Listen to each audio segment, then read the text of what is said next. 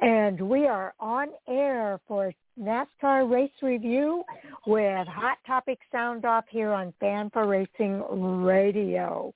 And joining me for tonight's show is our co-host, Jay Husmann. Welcome to the show, Jay. Thank you, Sharon. Great to be here. I know it's Monday. Sal, I guess, had to do some work out of town, so not available tonight. Glad I could step in and fill in for him. Yes, indeed. We really appreciate that. Now, tonight's episode is going to center around Texas Motor Speedway for both the NASCAR Cup and Xfinity Series. And we're also going to give you some updates for the races that didn't happen this weekend from the NASCAR Truck Series along with the ARCA Menards Series, the East and the West. We're going to start with the ARCA Menards Series, East and West, because those guys are actually just two races left between all three series. The East, of course, is finished, and the ARCA Menards Series has their season finale coming up this weekend. The West Series will have their finale during the Phoenix race weekend with NASCAR. Then we're going to update the NASCAR Truck Series. Again, they did not race this weekend, but we'll keep everybody up to date with what's going on in that series. At the top of the hour, we'll start with the NASCAR Xfinity Series review of the race at Texas Motor Speedway. John Hunter Nemechek, of course, was the winner. And then the Cup Series review at Texas, in which all of a sudden it's just Kyle Larson was the race winner at Texas. So at 9:30 tonight, we're going to start our NASCAR Hot Topic Sound Off with the Fan4Racing crew. And I believe, Jay, that means you, me, and Tommy. Well, I was going to ask you a question there. You said John Hunter Nemechek winning in the Xfinity Series. I thought he was going for a Truck Series championship and signed with them for next year. I think that'd be a great hot topic for later tonight. Okay, we will definitely put that on our list of hot topics for tonight. I'm sure we've got quite a few to talk about as it is, but I'm sure there's room for one more. Okay, let's go ahead and get into the ARCA Menards Series. Again, the ARCA East is done for this year. If you want to know more about that, the race winner, or the champion in the ARCA Menards Series East is Sammy Smith. He held that lead for most of the season, and he ended up as the champion for that series. The ARCA Menards Series West will be having their final race, as I mentioned a little bit earlier. That's going to take place, the Arizona Lottery 100, on November the 6th at noon Mountain Time. That's going to be 3 o'clock Eastern Time at Phoenix Raceway. That is the Arizona Lottery 100. It will be available on NBC Sports Track Pass if you're a Gold member. And if you're not a Gold member, you can always follow along at ARCA Menards, at ARCARacing.com, where they do a radio broadcast, as well as you'll be able to follow along at Race Central with all the updates that come directly from the track. I should also mention here, Jay, that the Sioux Chief Showdown champion is already determined as well, with Ty Gibbs taking that championship. Yeah, over the coming weeks, we're going to talk a lot about Ty Gibbs for sure. You mentioned he already picked up the Sioux Chief Showdown win. I believe for the ARCA Menards Series, as long as he starts the race, he will pick up the championship there as well over Corey Heim. A great battle throughout the season. Corey, maybe if you will, faltered a little bit here at the end, and Ty Gibbs stayed strong, able to pretty much all but secure that this last race. That is so true. And so those two championships have already been determined. The other championship, we mentioned the ARCA Menards West racing at Phoenix. Well, the other one is going to take place this weekend, the final race for the ARCA Menards Series. The reseason 150 will take place this Saturday, October the 23rd at 6 p.m. Central, that's 7 p.m. Eastern, at Kansas Speedway, and it will be televised on MAV TV. Again, you can always go to ARCARacing.com to hear radio coverage as well as follow along with live updates directly from the track. So this is going to be a big one. Two big contenders in this event, but one of them almost has it wrapped up. Yeah, Ty Gibbs, 19 starts as we look at the ARCA Menards Series, 19 starts, 10 victories, 18 top fives as well as 18 top tens, and 10 pole positions. And I believe if he were to pick up the pole position for the Kansas race, that would all but secure then his championship. So qualifying right from the get-go, gonna show that. His average start, 2.0, average finish of 3.1. Through 19 races, your average finish of 3.1. And I talked about the battle he's had with talk about the battle he had with Corey Heim, the other driver to make all 19 starts. He had 6 victories, so between the two of them, they won all but 3 races. He had only had 15 top fives, but all 19 top tens, 3 poles himself. His average start, 3.7, and the exact same average finish of 3.1. So again, you take his stat line, you're like, that's got to be your champion. Unfortunately, Ty Gibbs, just that tick better, especially unfortunately in these latter few races. Corey Heim has had some problems, some of his doing, some of his not, of his own. Absolutely. Landon Lewis was in 3 races this season. He does have one of those 3 victories that wasn't won by Corey Heim or Ty Gibbs. Daniel Dye is another driver. He drove 6 of the races this season, and he's another driver that had a victory this year. And then also driving in 10 of the events this season is Jesse Love. He's the 3rd driver to have one of those 3 victories that were not won by anyone by the name of Ty Gibbs or Corey Heim. And that's why I know I talked to some fans when you talk about a race like this, championship already decided. There is so much going on in that series, though. You talked to mentioned several there. This last race, Taylor Gray, another one, made 11 starts, 8 top fives, and 10 top tens. This was his first race without a top 10. So the talent you're seeing in this series and the races they're putting on individually have been absolutely tremendous this year. So don't think that just because Ty Gibbs what can you say but had an absolutely phenomenal season. Exactly. Kind of stunk up the show a little bit, if you will. But we did, like I said, we did see a championship battle all the way down to this final race. So you're not going to get the side-by-side at the checkered flag in the final event of the year every race. That is so true. But I tell you, the other series that will be ARCA West that will be racing at Phoenix, their situation is totally different. They have 10 of their drivers that have raced all of their 8 races, and hopefully all 10 of those drivers will be at Phoenix as well. And this one it's very tight. This one, you're right, it is. Can't miss. Jesse Love, you mentioned him as picking up a ARCA Menards Series victory. He's got 2 here in the West Series with 4 top fives and 5 top tens through the 8 races. He has a point lead. Paul Pedronisili Jr. picked up this last victory here and is now 1 point behind. He's got the 1 win, 4 top fives, and 6 top tens, along with a pole. Then you move down to 3rd place. Jake Drew was in that battle for the race as well as the championship still. 4 top fives and 7 top tens. He's only 3 points back. 4th place, Joey East has a victory. 6 top fives and 6 top tens is 5 points back. 5th place, Cole Moore, again, involved in the battle for this last race victory, has 4 top 5, 6 top 10s, is only 6 points back. That means the top 5 are separated by 6 points. That is a race winner-take-all type event.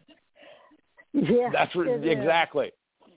They don't have the elimination style where it's guaranteed, but they did it anyway with this series. So that's an awesome job for the ARCA West Series, and it shows you the competitiveness of this ARCA Menards West Series.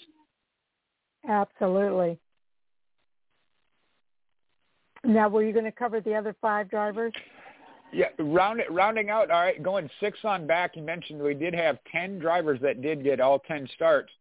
Trevor Huddleston is minus 15. 8 starts. Mathematically still, I'm sorry, 8 starts, you're right.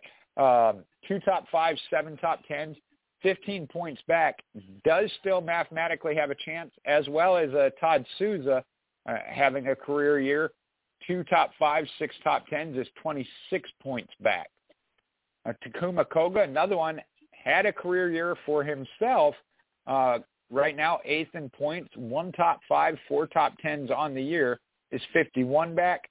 Bridget Burgess at minus 69. And then Bobby Hillis Jr. at minus 77. Those are the 10 drivers that all made all 8 starts, and we anticipate making that 9th and final start at Phoenix. Yes, indeed. So this has been a fun series to watch. I like that so many of the drivers have participated in all of the races. I think that's made it a lot more exciting. And last week, Paul Pedroncelli Jr. picking up that victory and making it just a 1-point difference between second and first. It is just amazing. Jake Drew, who was in second, is just, as you mentioned, just those top 5 drivers, Jake Drew, Joey East, Cole Moore, to round out the top 5, all in contention for the championship heading into Phoenix. And I would say Trevor Huddleston as well, 26 back. Right. And you mentioned that this past race, got to watch that on NB Sports Network replay. Those 5 were battling for the win coming down to it in the final laps, all within the top 5. A little bit of bumping and banging, and you got a victory that moves up, shakes up the championship on several levels. So I fully expect to see that at Phoenix again. I do too. I think Phoenix is going to be a very exciting race. Honestly, it's a do not miss the race. If you've got Mad TV, set your DVR now for that race, because it's going to be an exciting one. We're not going to know who the champion is until we see who crosses the line first for the checkered flag. And even then, it might be up for grabs. So definitely looking forward to this race at Phoenix. Most certainly, and that's if you don't have a surprise winner. I know we're still a couple of weeks out for that championship battle, but you could see some surprise entrants as the Cup Series, Xfinity Series, and Truck Series also running their championship weekend at Phoenix that weekend. So you get to see that big stage, maybe a couple of surprise entries on that list, and we'll get to that in a couple of weeks when we preview it. And surprise entries can also mean surprise winners. So it might be the highest finishing ARCA West driver who wins that championship. So, again, don't miss it. It's going to be a fun one. All right. We are going to go ahead and move on now to the NASCAR Truck Series, the Camping World Truck Series. You might remember it was the number 12 of Tate Fogelman who won in his Chevrolet Silverado 250 at the NASCAR Camping World Truck Series race at Talladega Superspeedway. And that was his very first Truck Series win. So Tate Fogelman, a big winner, first-time winner at Talladega, and their next race isn't until Martinsville Speedway, and that's going to be on October the 30th. So they won't be racing this weekend as well at Kansas. So they've got another week off, and so we're going to be talking about, you know, what the driver standings are for this group after that Chevy Silverado 250 how the series point standings kind of fall out as they head into Martinsville, not this weekend, but next weekend. Well, and I think before we get to that, you mentioned Tate Fogelman winning at Talladega, non-playoff driver winner. Got to go back even the first race of this round, 3 races to set up the championship Final Four. It was Christian Eckes, another non-playoff driver, first-time winner, non-playoff driver. So at this point, while we're waiting for Martinsville, no driver is locked into the championship for yet. So that is, I think, has been done. I think we read it twice in series history since the inception of this playoff-style format. Just absolutely amazing, especially when we talk about some of the drivers that have picked up victories throughout the year, starting with John Hunter Nemechek. Yes, indeed. So and only 1 point difference between him and the second-place driver makes this extremely tight. Another one, you're right. At the top, John Hunter Nemechek is still your points leader. As Sharon mentioned, 1 point. He has 3,105 points. Ben Rhodes at 3,104. Now, you look at that, they are fairly secure as far as moving on to the next round, but it is Martinsville. And if we get a surprise winner, especially if it comes from a playoff eligible driver here, really could be an issue. Matt Crafton right now at 3,079 is 27 points behind your points leader. So, again, that can be made up on points alone. Sheldon Creed at 3,074. There's your cutoff line. Right now, those are your 4 that are in. Stuart Friesen at 3,069 is 5 points behind Sheldon Creed. I think Chandler Smith at 3,040. Carson Hocevar at 3,037.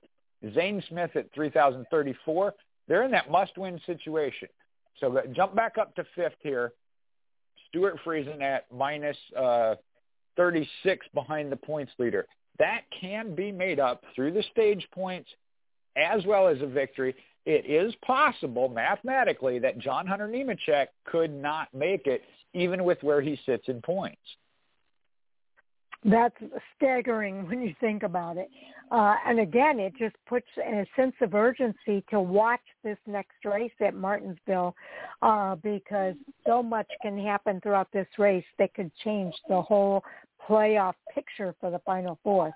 Again, no one, absolutely no one has clinched their spot into the playoffs for the championship 4 yet in this NASCAR Truck Series.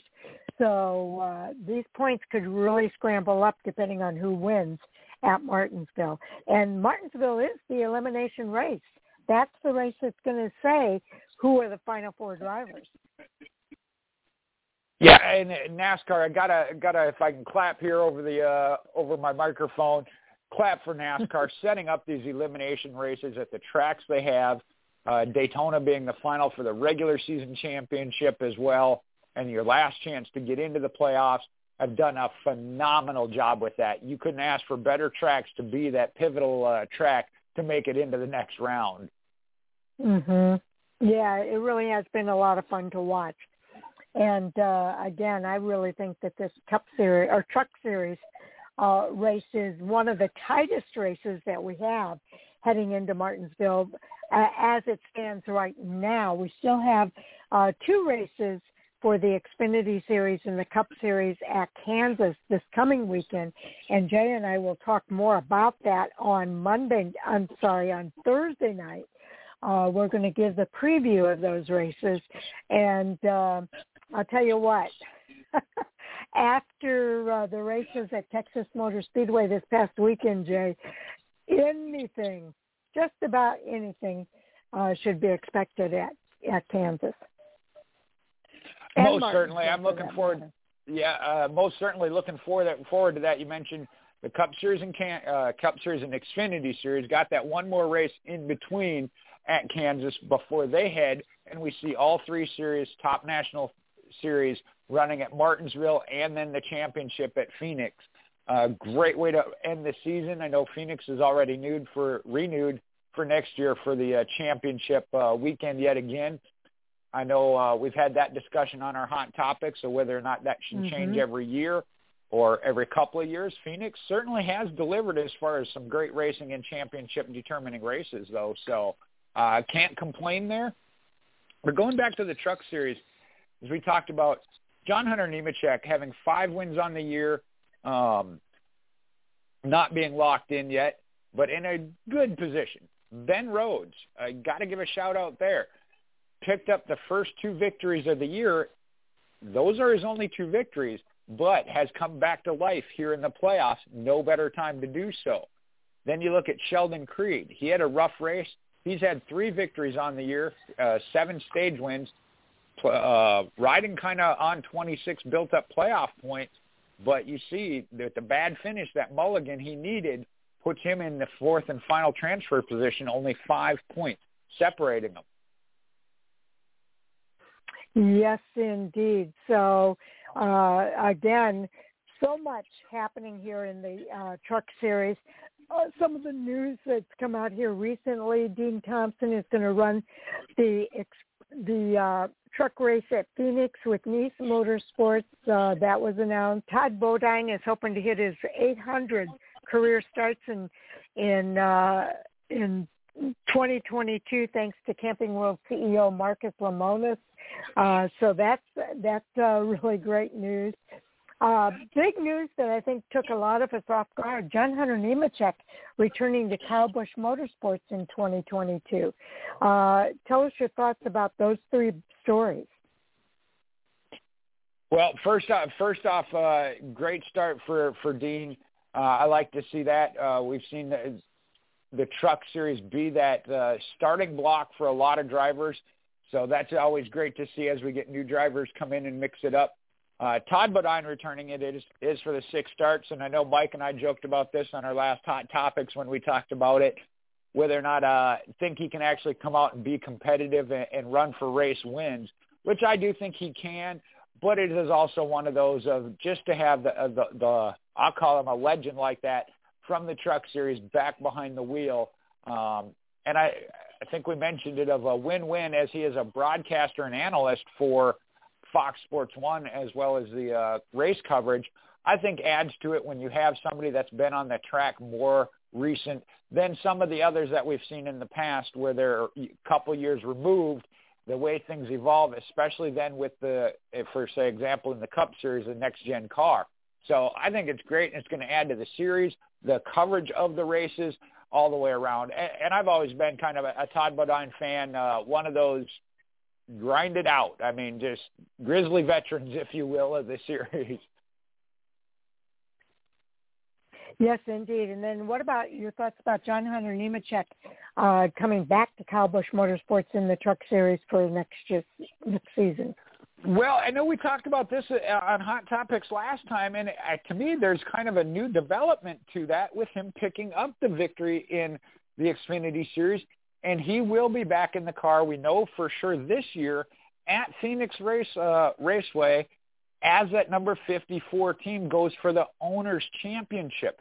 So that tells me they have a lot of confidence in him in the Xfinity Series, trying to close out the deal for the Owners' Championship for that team. So it's kind of surprising that, again, I don't know how to – it's great. He's obviously feel like he's going to run for a championship yet again, and we have to see if he can make it into this year's. We fully expect him to with those 5 victories on the year. And would anticipate the same next year. And that was his intent. He talked about it following the Xfinity Series race, picking up victories. He struggled a little bit when he did his 1 year in the Cup Series to rebuild that confidence, build his name back up. And I think the key is making partnerships with sponsors that will then take him to the next level. So we don't know for sure yet of what he will do next year in addition to running the Truck Series. We know that there's going to be some open seat time there with Joe Gibbs Racing for that number 54, if that's how they number it, what we call the all-star car. So I do think we're going to see him in the Xfinity Series multiple times next year. Feel like he could have maybe moved in there and run for the championship there, but for whatever reason, he is returning to the Truck Series. great to see him back with the Truck Series. We know Kyle Busch puts a stress on that he wants a driver in there long term. He's done a lot with developing rookies and young drivers, but he does kind of want that one veteran driver in there that he knows is going to run for a championship each and every year, and he's got that in John Hunter Nemechek. Absolutely. And John Hunter mentioned after winning the Xfinity Series race this weekend at Texas, he did mention that it was a confidence booster for him it proved to him that he can go out here and win in the Xfinity Series. So you're absolutely right with your comments there, Jay. The last one I'm going to bring up here is McAnally Hilgeman Racing fielding Chevrolets next year and forming an alliance with GMS Racing. This one, too, I know we talked about this, it is going to take some practice to say McAnally Chevrolet, because as long as I've been covering this with you and watching the West Series where they came from, that has been an absolute Toyota partner all the way. So we know that sometimes certain things, they run their course. They're looking for a different opportunity. GMS moving up to the Cup Series. I think there's a lot of things going on there that they feel obviously is going to put them in the best position. I do hope that they re-sign Derek Kraus and continue to let him progress. We've seen the improvement on his driving and finishes throughout the year in the latter half. I think he's going to be a good one to have going full-time next year if they can get a deal done to have him run it for the championship again next year. I 100% agree. It is going to be definitely interesting. Again, I think you mentioned this, but Derek Kraus's deal not totally secured yet, but they are working on that, and I hope that Derek Kraus is able to come back with that organization next year. Okay, now one more, Sharon. Sure. Okay, before we do move on, I wanted to hit on something here. I mentioned Chandler Smith and Carson Hocevar as two that I felt were in must-win situations. They got their own battle going on, as those are two rookies that made the playoffs. If they're both eliminated from the championship 4 at the Martinsville race, they're still going to go battle head-to-head for Rookie of the Year. If one advances and the other one doesn't, that would automatically secure it and lock them in as the Rookie of the Year. Or if they both make it somehow. So one way or another, Martinsville is going to determine where that Rookie of the Year battle ends up, and we're going to see quite the battle between Chandler Smith and Carson Hocevar as a separate battle. Yes, indeed, and thank you for bringing that up, because that is a totally separate race within the race, if you will, between two drivers battling for that Rookie of the Year honor, and both of them want to get that. So they're going to be racing hard for Rookie of the Year honors. Well, right now, that would be the only two drivers that are in contention. What's that? Those are the only two drivers that are in contention for that at this point. Right, being that they both did make it into the playoffs, and it's been amazing. We've seen it. They've stayed right together in the points as well. So like I said, right now, kind of anticipate both of them maybe being eliminated. We'll have to wait and see. Chandler's a good short track driver come Martinsville. If I were to give one the edge, I think it would be Chandler Smith as one maybe moving on and not Carson Hocevar, but Martinsville, you never can tell. You never can tell. So we'll have to wait and see when those races take place at Martinsville Speedway in a couple of weeks. Okay, I hope these guys enjoy their resting time, because the pressure's going to be tight at Martinsville for sure. Okay, let's move on now to the NASCAR Xfinity Series. The Texas Fall Race took place on Saturday, and it was 200 laps for these guys. John Hunter Nemechek rebounds from a penalty for the Xfinity Series win at Texas. He was driving the number 54 car for Joe Gibbs Racing, and that car earned its 10th victory this season. John Hunter Nemechek overcame a late race penalty to rally through the field and take his second career NASCAR Xfinity Series victory on Saturday at Texas Motor Speedway. That was the first of 3 playoff events that will set the championship 4 field for the season finale. Having to overcome that late race pit road penalty, John Hunter Nemechek was able to rebound and score the win on Saturday's Andy's Frozen Custard 300 at Texas.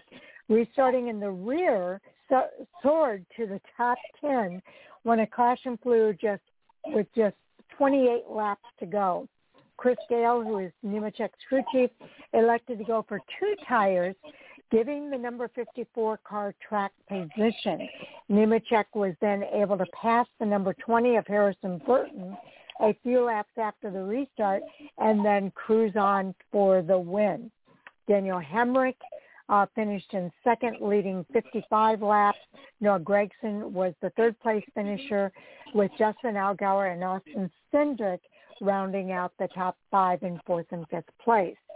The next 5 drivers are A.J. Allmendinger, Justin Haley, Harrison Burton, Michael Annett, congratulations to him, and Brandon Jones rounding out the top 10.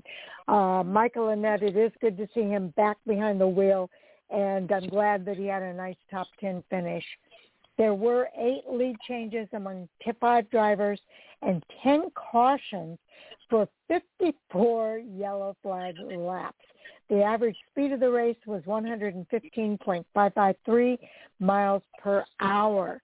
John Hunter Nemechek won the 7th annual Andy's Frozen Custard 335 for his second victory in 56 Xfinity Series races. It was his first victory and second top 10 finish this year. This is the first victory and 4th top 10 finish in 5 races at Texas. And Daniel Hemrick, who posted his 4th top 10 finish in 7 races at Texas, it was also his 19th top 10 finish in 2021. That's amazing. Noah Gragson, third, posted his 3rd top 10 finish in 7 races at Texas.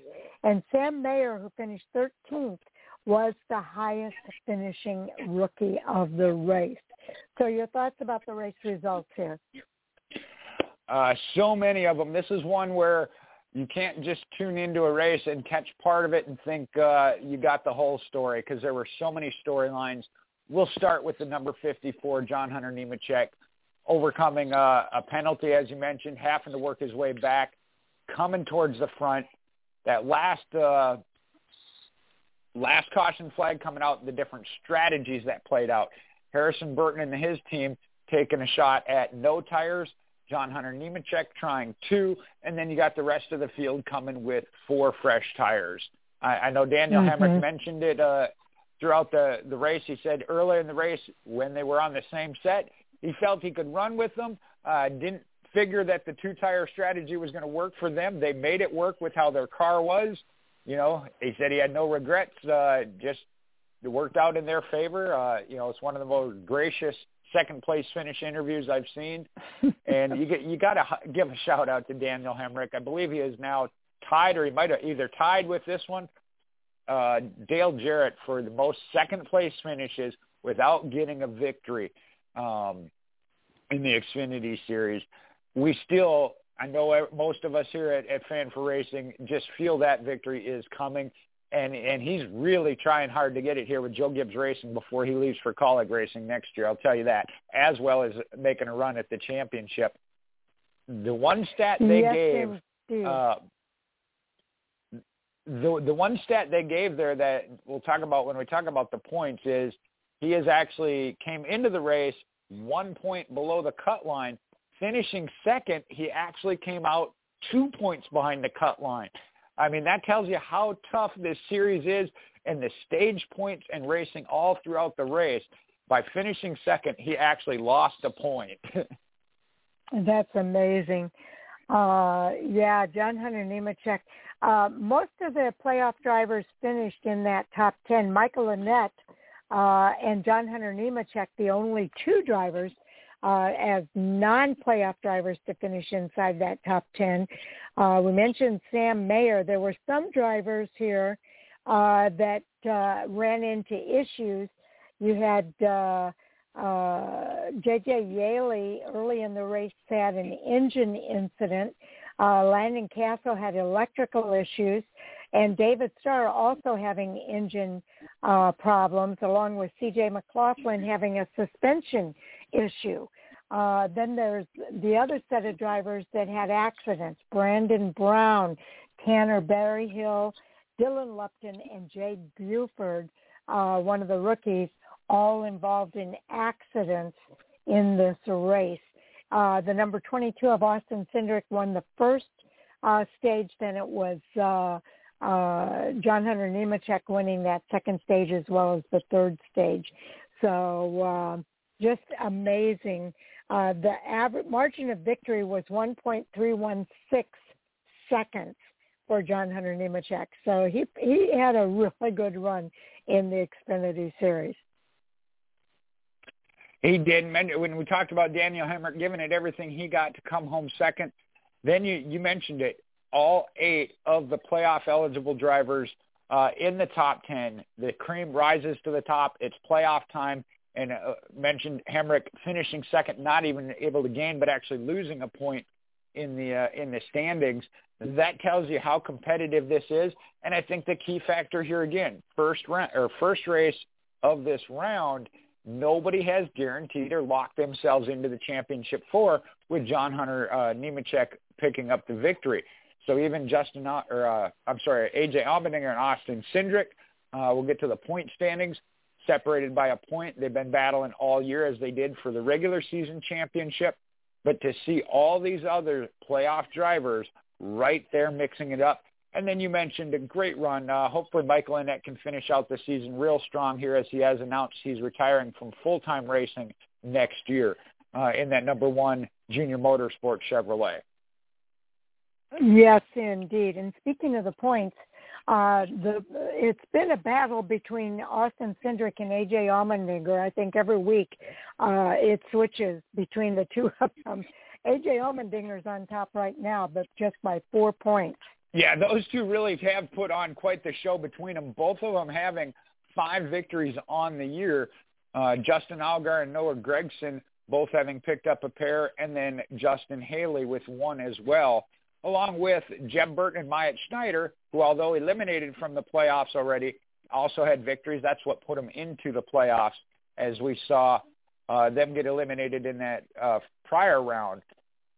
But then you got to look down, get past them. You mentioned they're 4 points apart, 30 points back from the points lead, Justin Allgaier, and then another, did I read that one wrong? Yeah, total of 30 points back. No, I'm reading it wrong. Excuse me. He is 26 back from the leader. Noah Gragson is 28 back. Right now, that would be your cut line of 4 moving on and 4 not. Mentioned Daniel Hemrick is 2 points behind Noah Gragson. Justin Haley, another 4 points back. Then you got a little bit of a gap as Harrison Burton is 15 points behind Haley and Brandon Jones. Jones, most certainly, he's got a full race to make up, already pretty much in a must-win. Harrison Burton, I wouldn't put in that category yet, but we saw what they were trying to do. They wanted to get that victory here in that first race of the round. Minus 49, he better make up a big chunk prior to getting to Martinsville, where he's going to be in that must-win category comes Martinsville. Absolutely. And you can see how a race can really shake up these points. We watched throughout the race at Texas, people above the line, then back below the line, based on where they are in finishing order. So, again, it's been a lot of fun to watch. I expect Kansas to be another race that's going to be fun to watch. And whoever can win that Kansas race is going to set themselves up. Hopefully it's one of the playoff players. They'll set themselves up to be in that Final Four. I think so. I think we're going to see that trend kind of come to an end, and we've seen it in mentioned it in the Truck Series. We also had a Cup Series as well, and here in the Xfinity Series. So I think at this point that you're going to see those playoff drivers A couple of them up front, maybe playing it safe and making sure they have the points cushion. But we've seen that with John Hunter Nemechek, that cushion can go away in a hurry, and you want to lock yourself in, as we'll talk about when we get to the Cup Series, how much of an advantage that can make. But if I had to pick right now, and we'll talk about our fantasy points a little bit later, if I were to make a pick now, I think I got to give the edge to Austin Cindric going into Kansas, because I think that's where he kind of established himself as, hey, I can win on an oval, not just on road courses. That is true. That is true. But same could be said for A.J. Allmendinger, because he's trying to make it a point that he can win on something besides the road courses as well.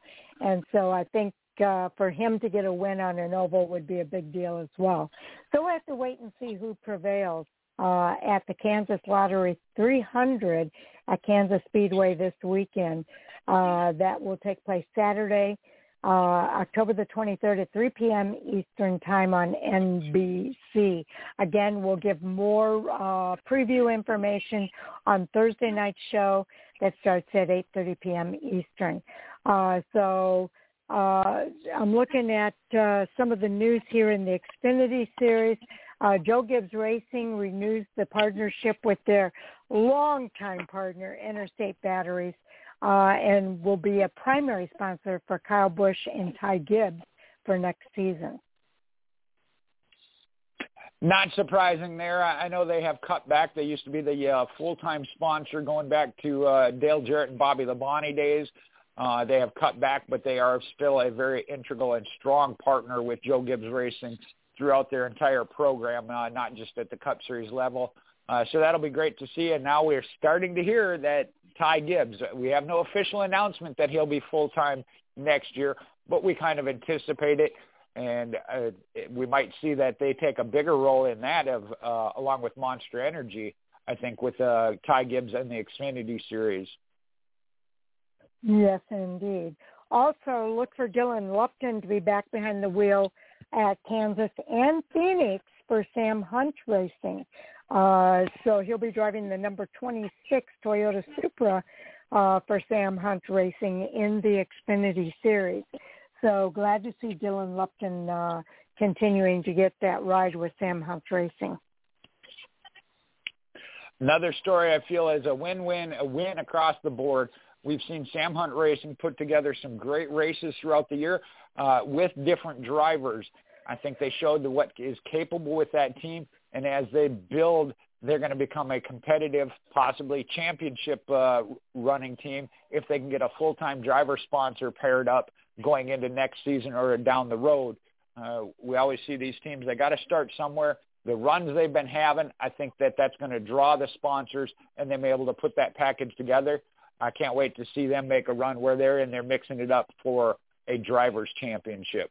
Okay. Also, Stefan Parsons announcing he'll be racing full-time in the Xfinity Series next year. And he is the son of Phil Parsons and nephew of the late 1973 Cup Series champion Benny Parsons. So that's pretty cool. He'll be with BJ McLeod Motorsports, and I think this is a great deal for Stefan Parsons. Most certainly, and we all love to see that generational drivers as they come through, whether it be Petty's, Elliott's, Earnhardt's. Seeing that with Parsons is absolutely awesome to see. Again, another one going to be a full-time driver, go after Rookie of the Year. We'll see how he does for a championship run. And I go back to B.J. McLeod taking that step and getting a driver running full-time to be able to go after Owners' Championship, Driver Championship, and build for their future. I know there's been some talks about they kind of had a partnership with Stewart-Haas Racing. Kevin Harvick drove one of their cars for a race or two this year. So I love to see that as these teams build and we see more competitive teams out there week in and week out. Absolutely. Okay, we're going to move on now to the NASCAR Cup Series. They raced the Auto Trader Echo Park Automotive 500 this past Sunday at Texas Motor Speedway, and it was Kyle Larson securing a spot in the Championship 4 after a dominant Texas win. It had some ups and downs all day on Sunday, but with the exception of victorious Kyle Larson, who absolutely dominated the race, he led 256 of 334 laps, holding off the field on 7 different restarts in the last 125 laps alone. Larson won by 0.459 seconds over Hendrick Motorsports teammate William Byron, and it was his series best and career best 8th of the season and 14th victory of his career. Most importantly, he punched his ticket into the championship for Phoenix Raceway on November the 7th. The first time in the 29-year-old Californian's career, he will get to race for the NASCAR Cup and to get a chance to talk to Kyle Larson at Chicagoland. So this goes back a few years. But I talked to him about how important it would be for him to go after that championship. And this is a big deal for Kyle Larson. He's worked really hard to be able to get to this point. So it's really good to see him, secure his spot into that Final Four and to be the first to do it with that race at Texas. Kyle won the Auto Trader Echo Park Automotive 500 at Texas Motor Speedway for his 8th win of the year and his first win at Texas. And again, it was his 14th career win. William Byron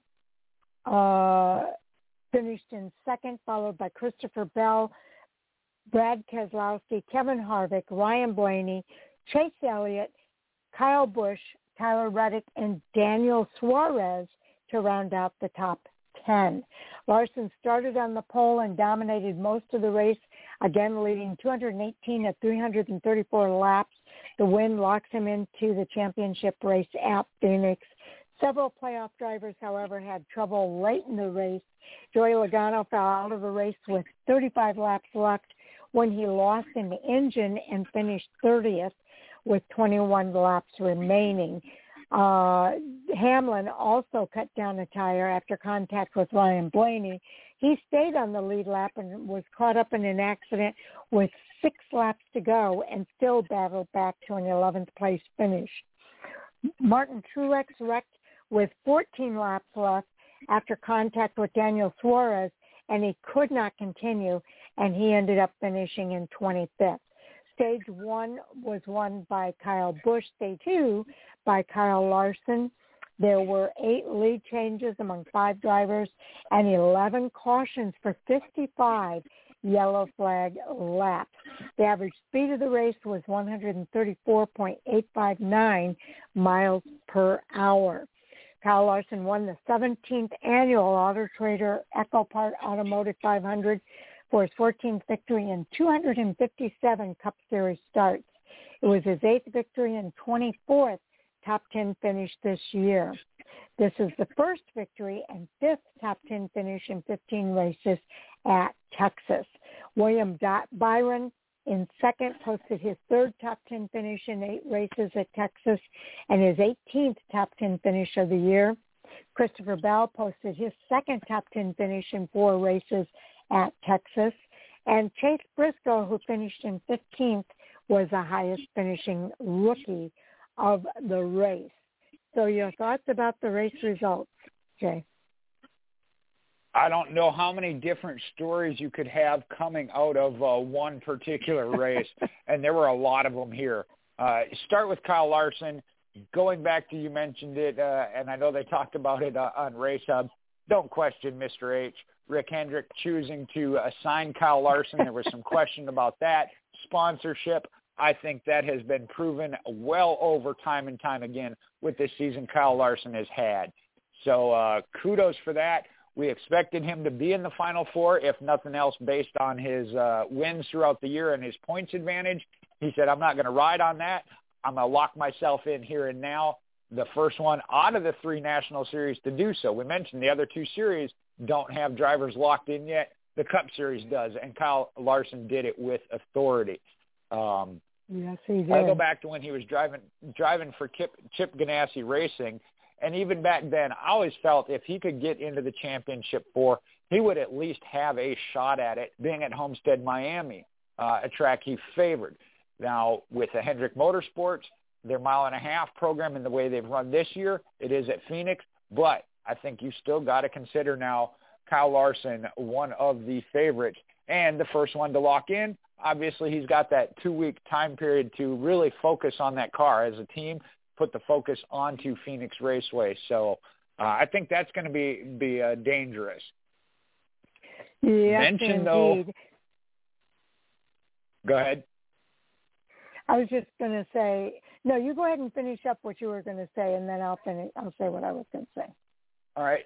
Here, we talked about in the Xfinity Series, the 8 playoff drivers being 8 in the top 10. We didn't have that here in the Cup Series. Joey Logano blowing a motor. Martin Truex Jr. having a rough day. I do think he ended up behind the wall when it was all said and done.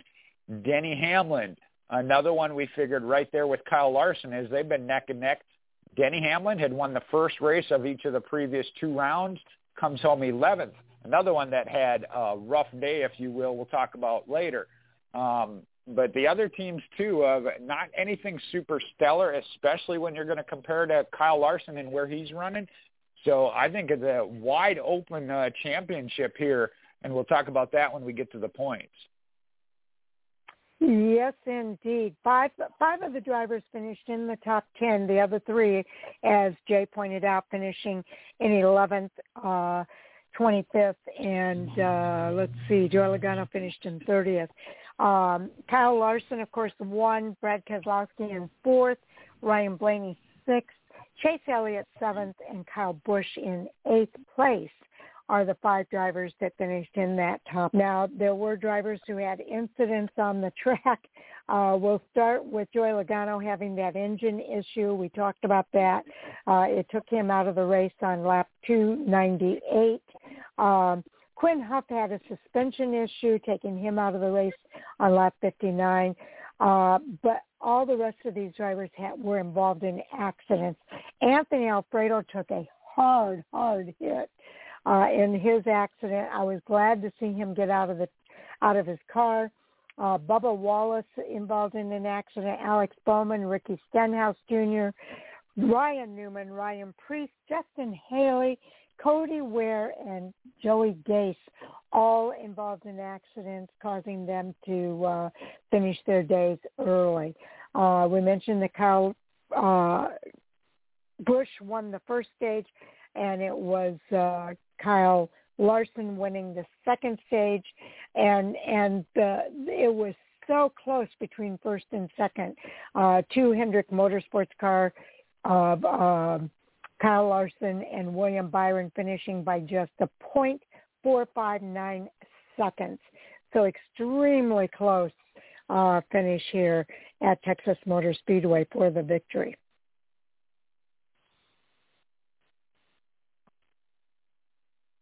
You want to cover the points? Yep, I will slide over there. Talk about Kyle Larson locking himself in. He has a 51-point lead advantage anyway, not needed. And here we got a severe mix-up, going to make these next 2 races very interesting. Ryan Blaney is second in points with 4,072. Denny Hamlin now in the 3rd spot at 464, 8 points behind him. Kyle Busch in the 4th and final, that's where your cut line is, at 4,063, a point behind Denny Hamlin, and then only 8 points above Chase Elliott. And as we get into the ones that are below the cut line, talk about Chase Elliott. He is your defending Cup Series champion at 4,055. Brad Keselowski at 4,048 is 7 more points back. Then you get into a couple that are in a little bit of a situation. Martin Truex Jr. at 4,041 is only still 7 points behind Keselowski, but would have to jump 15. Let me do my math in my head. No, I got to go up more. 20-some points behind Kyle Busch at the cut line. So, again, marginal, not in a great situation, but Joey Logano at 4,020. He is if not already, really, really close to being in a must-win situation already. I know when they interviewed him, he kind of said it himself. The good news, we know he runs well at Kansas when he swept the 3 races of a round in 2018. That was one of them. And we know he's very good at Martinsville as well and willing to do whatever it takes to win at Martinsville to advance himself into the championship 4. So not completely some drivers are going to be disappointed. Right? Yeah. I think I mentioned this on Hot Topics Monday. Several of these drivers that might be in that position of needing a win or a very good run, there's a lot of them in these top 4 or top 8 that run really good at Martinsville. Chase Elliott, Martin Truex, Joey Logano, and Brad Keselowski, Denny Hamlin, 5 of them right there. And if they're all needing that win, only one of them gets it, that's going to be some great racing there. Without a doubt. And again, these are all races that we're going to want to tune in for these next few weeks, both at Kansas Speedway next weekend and at Martinsville Speedway for the elimination race to determine the final 4 in the Truck Series, in the Xfinity Series, and in the Cup Series. That is a do-not-miss race weekend for race fans at Martinsville Speedway. And then, of course, the season finale at Phoenix will determine who the champion will be. So close, and yet so far away for some of these drivers. Yeah, it's going to be a battle all the way to the end there for sure. One big thing I look at, Ryan Blaney mentioned the momentum. Denny Hamlin kind of maybe lost it a little bit from what we've seen. Blaney actually moving up, and we saw him win those couple races coming into the playoffs. He could be a surprise sleeper, if you will. Yes, indeed. Again, we've got to tune in to find out what can happen here. But, yeah, this is there could be some sleepers definitely in there, and people who can really shake things up. Okay, now, Jay, I want to make sure as we transition over to NASCAR Hot Topic Sound Off that we give the update on our fantasy group as well. So I'm hoping you have that information available. I most certainly do here. Let me get it pulled up. I know we got a couple minutes here. Point shakeups, the theme here, we're going to have that here for our Fan4Racing fantasy group, most certainly. Going back to the Truck Series, we mentioned that they haven't run in a while. We've been sitting on this for a while, but this might be our most competitive series. Mike leads at 101 points. It is a 2-point advantage over Andy and myself, tied at 99. Sharon, you are at 98. Sam at 92. Owen 75. Tommy 70. And James 66. Now, James has been eliminated from winning the overall there. Tommy is 1 point from elimination, and Owen 6. So we may lose those 3 here in this final race. Second to final race. On the Xfinity Series, I'm at 150 points. Andy at 138. Sam 137. Mike 127. Tommy 111. Sharon 107. Owen 101, and James 93. And top to bottom, this one still, we got 3 races left, a little bit bigger gap.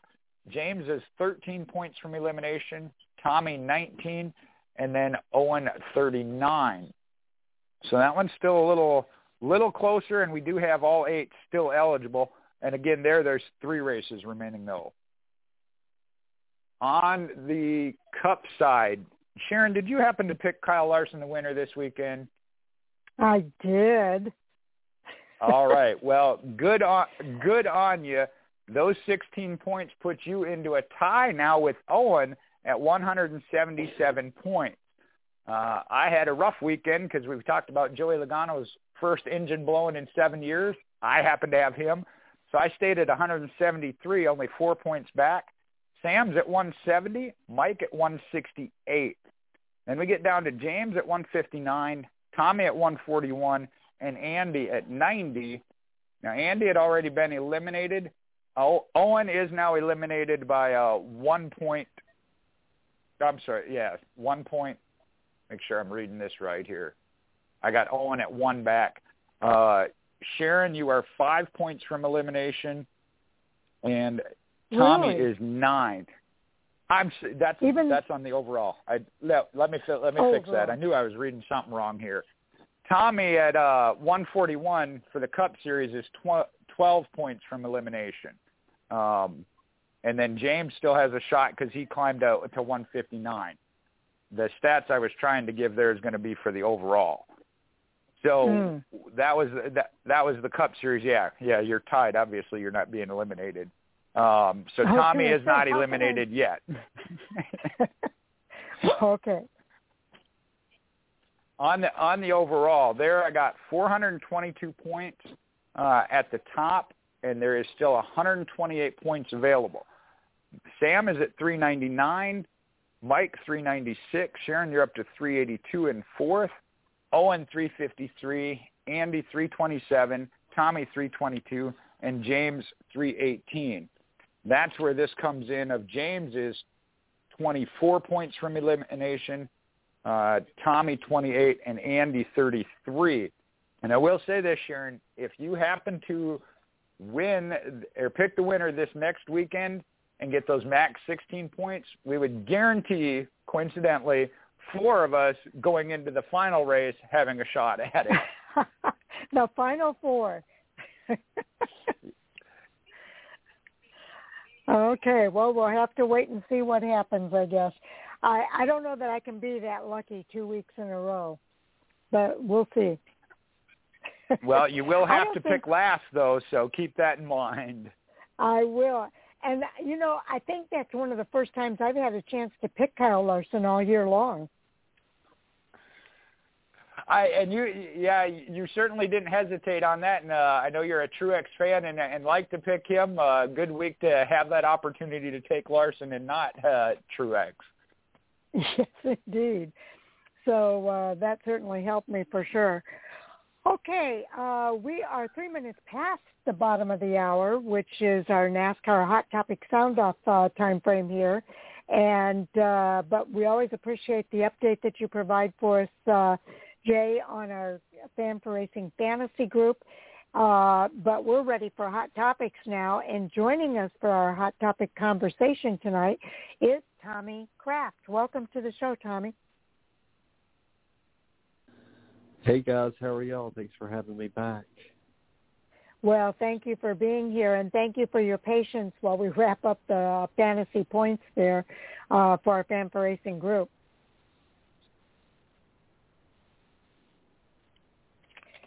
Okay, let's go ahead and start this off, Tommy. I'll let you kick us off with the first hot topic. Let's go with the Texas race and all that good stuff. Just the Texas race? Yeah, just the Texas playoff race, the outcome, and everybody's thoughts. The Xfinity and Cup, or just one? We can do both. Okay. Jay, you're up. Well, it kind of talked about this when we were reviewing it. On the Cup side, obviously, we felt like Kyle Larson was going to advance anyway via points, if nothing else. He went out there, dominated it, as we saw. He talked about comparing it kind of to the Texas race. A little bit different, but some things he did pick up with that. So to see him move on, get that victory and move on, not all that surprising. The shuffle up amongst there on back is what kind of shocked me. As I mentioned, Xfinity Series, 8 drivers in the top 10, your 8 playoff drivers in the top 10. Here in the Cup Series, only 5 of them, and maybe not in the order we expected. So to me, the one thing, and we'll talk about this, I think, and tie it to another hot topic a little bit later, but Denny Hamlin. Joey Logano, you have the blown motor, nothing you can do. It's surprising. As I mentioned, it's been 7 years, I think he said, So he wasn't going to complain real much. He obviously wasn't happy, but he said, hey, one blown motor after 7 years, not a bad deal, if you will. Truex, again, having a rough day. But we've kind of talked about that, him being up and down this season. So I know when we talked about who we thought our third and fourth were behind Kyle Larson and Denny Hamlin, we might have to up that. Is Denny Hamlin going to make it with what we saw this past weekend?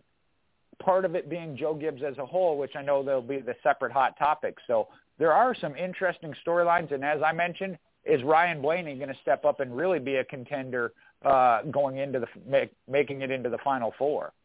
Yeah, I think if anything, these both of these races prove to us that nobody is secure wherever they are in the playoff ranking.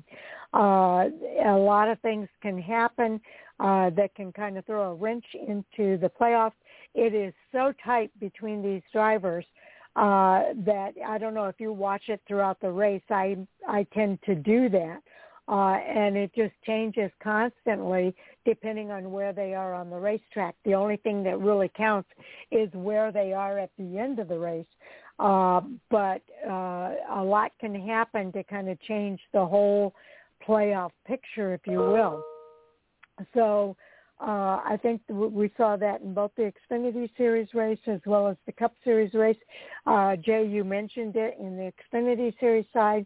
8 of the playoff drivers all finishing in the top 10, but 3 of the playoff drivers in the Cup Series finished below the top 10. Denny Hamlin, the closest at 11th place, but then you've got Martin Truex Jr. finishing in 25th place, and Joey Logano with a blown engine finishing in 30th place.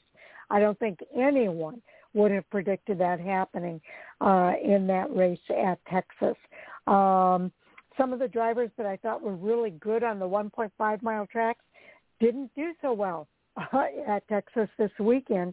So I know they've got to be scratching their heads and really looking at what do they need to do to change that up for Kansas Speedway, the next race coming up. It's still very, very close, and these drivers have to – I think the intensity is just going to ramp up as we get closer to Martinsville for that Xfinity Series or Xfinity and Cup Series, as well as the Truck Series elimination races to determine the Final Four, moving on to Phoenix to contend for the championship.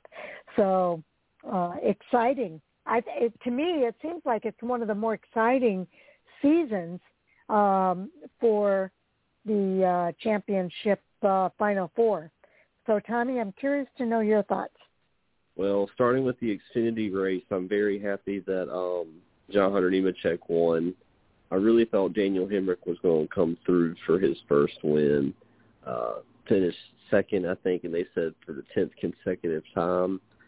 He's going to break through, though, if not this year, that 18 car, next year in that calling car. For the Cup race, I'm not a big fan of Texas. I'm sorry. It's just not one of my favorites. And it did kind of shake up things a little bit, though, because Denny Hamlin, he had some issues. Joey blew an engine. Martin Truex and Suarez had a problem. And, just another Texas race, though. It wasn't really – besides those events unfolding and that huge crash, I did get to see the replay of that. I only saw some of the race. I cut it on kind of after the crash happened. I actually was watching some football yesterday. So, but, yeah, Denny Hamlin, I thought he was going to be up there with Kyle Larson as a championship favorite for sure, but it looks like Ryan Blaney and Chase Elliott snuck their way in. And I had Kyle Busch winning yesterday, and it looked good to start off there. I was looking at it on Twitter, and he won the first stage. So, yeah, just crazy. It was indeed. Jay, your follow-up on that. Well, mine would have to be on the Xfinity side, as I forgot. It was kind of the two-part question to that, so I'll cover the Xfinity here. there I thought it was a great race. I mean, we had a four or five car battle there coming down to the end. Tommy mentioned it. Daniel Hemrick having a shot at it. Harrison Burton taking that shot with no tires. I think it did help him from where he was running to where he finished, I think, by maybe one position. So they took their shot. They knew that was their shot at winning. They took it. It did move him up one position, so gain, if you will. But it gave him a shot at the win. And then Daniel Hemrick, Tommy hit it on it there too. The 10th, second place finish without the victory, being so close. The thing I take away from that one, though, is, again, the non-playoff eligible driver winning, and we not locking one of our 8 drivers in, I think, was a huge thing. And when we look at those points, with the exception of Austin Cindric and A.J. Allmendinger, having built up the points lead they have, not saying they're coasting. Obviously, they were battling for 4th and 5th and in that mix. But from there on open, again, really kind of wide open, especially going to mix it up if by chance come Kansas, one of the bottom ones, Brandon Jones, say, for example, picks up that victory, really going to shuffle up some that we thought were championship contenders. Yeah, and you brought it up, too, Jay, that I'm going to bring up the Truck Series also does not have, in 2 races, they do not have anyone who has clinched their spot. Xfinity Series, they have no one who has clinched their spot into the Final Four. The only series that has anyone who's clinched their spot into that Final Four is the Cup Series, and that is Kyle Larson. So I think he's definitely got to be considered one of the favorites to go for that championship at Homestead, Miami, another 1.5-mile not Homestead, at Phoenix. I'm so used to it being Homestead. At Phoenix, which is a 1-mile track, short track. So I think whoever does well at Martinsville probably has a good chance of doing well at Phoenix. So we'll have to kind of see how that continues to play out. We've got to wait a couple of weeks here for the Truck Series to be back. But, again, I think it's been one of the more exciting seasons for this round of the playoffs. And I can't wait to see what happens in the next 2 races. So, Tommy, you get to wrap this one up.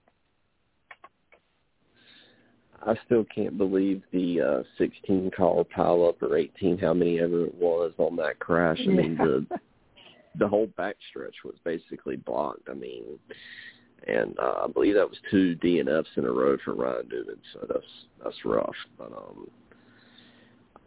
like you, I'm ready for Kansas and Martinsville now that things have changed and shaken up the way that they have. But Joey and Martin Truex and Denny, especially Denny, they're going to have to come back because I really thought Denny was going to be up there with Larson. And Larson, I think he's now the championship favorite if he already wasn't. Okay. Jay, you get to give us our next hot topic. All right, let me pull up our list here. We'll start with that. I'm going to put up the one Mike put up here earlier this evening.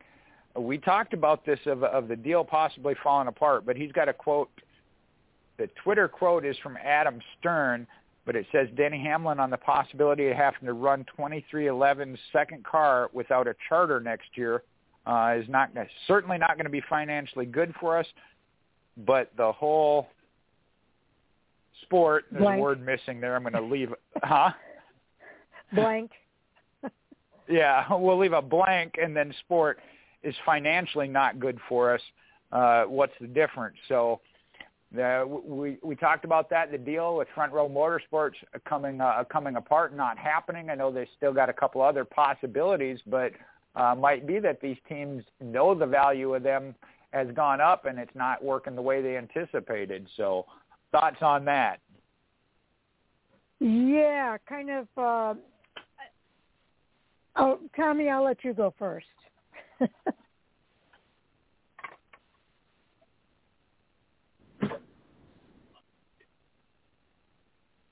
Tommy, are you still with us? Oh, sorry about that. Check. Okay. I had it on mute still. Sorry about that. I still think it's only a matter of time before Kurt Busch has a charter with 23XI next year. I know he's saying the market is tough and everything, and I understand that, but I think they'll find a deal somewhere out there for sure. Or, I'm sure Kurt is good enough to get that car qualified in and everything next year without the charter. Either way, that car is going to be out there next year. I'm really looking forward to seeing that 45 car. I was really hoping he was going to do that number because Jordan did wear that number when he came back. So I really wanted those to be his numbers. And maybe when Denny joins, he'll get Joe Gibbs to take the 11 car with him too. If Denny does leave, of course. I still think that he will eventually drive for his own team.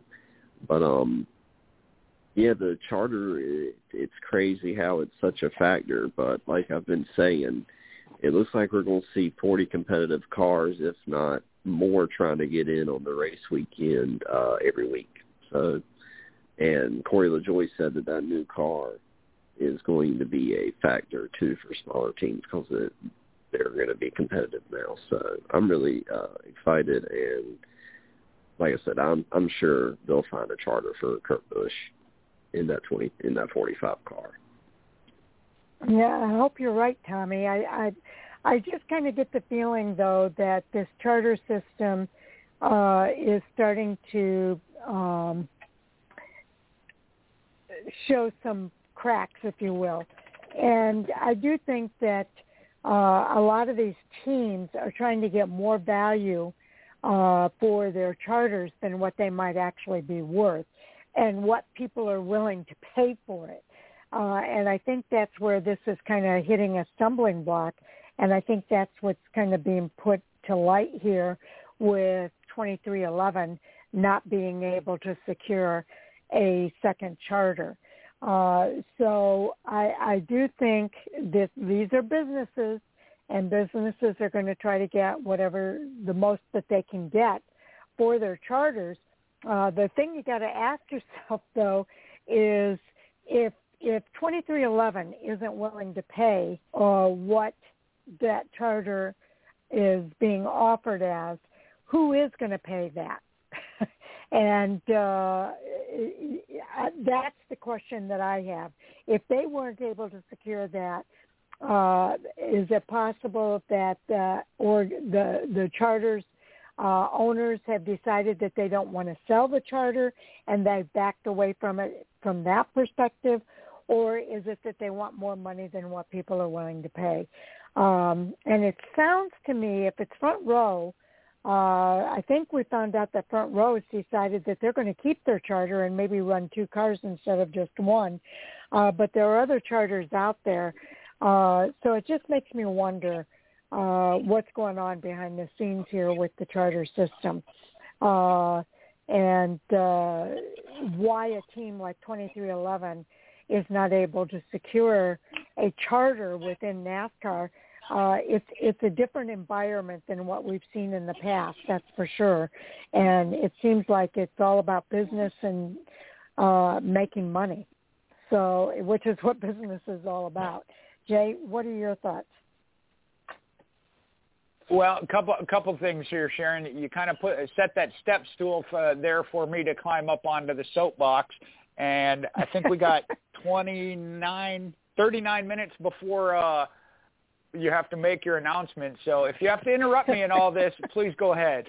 Now, there is a lot of things in play here. We don't know exactly what the reason the supposed almost done deal between Front Row Motorsports and 2311 was. You mentioned it could be they're asking too much outright for the charter itself, which we saw with Colleague Racing, who instead of buying a charter went and bought a full team outright. So obviously the cost is up there, and we've heard some numbers thrown around when it comes to the RWR price for them. The other thing I think I look at is, like, say, for example, you take Front Row Motorsports. If they are looking for more of a partnership alliance so they can keep the charter work with another team, but lease it for the year like they're allowed to do under the rules in order to build their own organization. A team like 2311 maybe isn't looking to do that. They want to buy it outright and have it under their banner. So I think that may be where something came into play there, if I had to guess. Again, we don't have any details as to why or what the actual deal would have been, but I get the feeling it had to do with that. And there, too, when you talk about Spire Motorsports or RWR, they are trying, we think anyway, especially with Spire Motorsports. I know Mike is really hard on RWR about they want to, their business model is to have start four teams and get paid for those four starting positions and not necessarily looking to grow to be competitive. I'm not sure I buy that completely anyway, but for them to grow, if they outright just sell one of the charters, they're not going to get any benefit from it other than financially, which case if they're going to try and continue to run the same number of teams next year, the amount they're going to want for the charter itself to take the risk of running the non-chartered team, they can't afford it like 2311 can with sponsorship. You know, and I know they said that Kurt Busch in the 45 is going to run whether they have that charter or not. They can afford to do that with that kind of sponsor and team behind them. RWR cannot, so they need to get that money up front in order to cover then the team for the entire year next year if they're going to take that risk of running without the charter. If I can still stay here in round one, I'll try not to go too much longer, but I think this is going to put some pressure on NASCAR to look at adjusting. I'm not saying it has to go away, but I think some tweaks need to be made.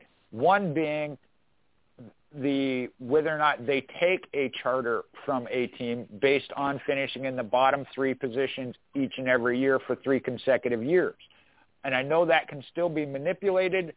I hope that it doesn't, or NASCAR is watching it, because RWR has 2 teams that are in that 15 points apart. I'd hate to see one of them pull off the track to make sure the other one gets that, so it's a different charter that is technically in the bottom 3 versus we know it as an organization they all are. Again, I don't like the manipulation that's going on with that. So I think this may force NASCAR's hand. And with, as Tommy mentioned, next year it being more financially stable with the new car as well as competitive, we're hearing a lot of talk and already seen more teams wanting to come in, that NASCAR needs to open that window up and open it up for them to be able to. If we go back to having 40, let's say 42, 43, 44 teams show up at a track weekly, if they're only racing for 4 spots versus an entire field of 40, I'm in favor of you show up this week. If you're one of the fastest 40, you make it in. The other team that didn't, even if it is fan favorite Chase Elliott, guess what? He's not eliminated from the playoffs. He comes back to next week, wins a race. He's still eligible and going to run for the championship. I just think it makes more sense from that perspective and draws more interest, especially when you have a driver that maybe didn't make a race or two. Can they still get into the championship and battle up front? Weekly they're going to. So I think some adjustments need to be made. Okay. Tommy. Well, I was just going to add, I remember Junior saying that, it wasn't in the cards for him to go because of the charter system and how expensive it was. And then, like Jay just brought up, Trackhouse just going out and buying Chip Ganassi Racing because it was more convenient for him. Amazing. And Spire Motorsports had a charter and then sold one, and then I still think they have possession of a charter as we speak, which is that could be another potential for 23XI to get their other charter. And there's also Rick Ware. He's got a few. What's he going to do? So there's options out there. And, like I said, they can probably do what Ryan Preece did this year, run every race without having a charter. But I still think that they'll secure one. They'll find a way to get one. And, that deal with Front Row did fall through, but maybe that's still an option out there somehow for somebody. Okay. I don't have a whole lot to add. I think both Tommy and Jay made some really good points. And, I do think that NASCAR needs to look at the charter system and what they can do to kind of help some of these teams. Because for Trackhouse to choose to buy an entire team like Chip Ganassi Racing instead of taking a charter, that just is kind of an incredible move on the part of Trackhouse Racing, that they found that more viable than getting a charter, I think speaks volumes. And I think that they do need to take a look at it and do something about it moving forward. So Jay made some good points in that regard, as did Tommy.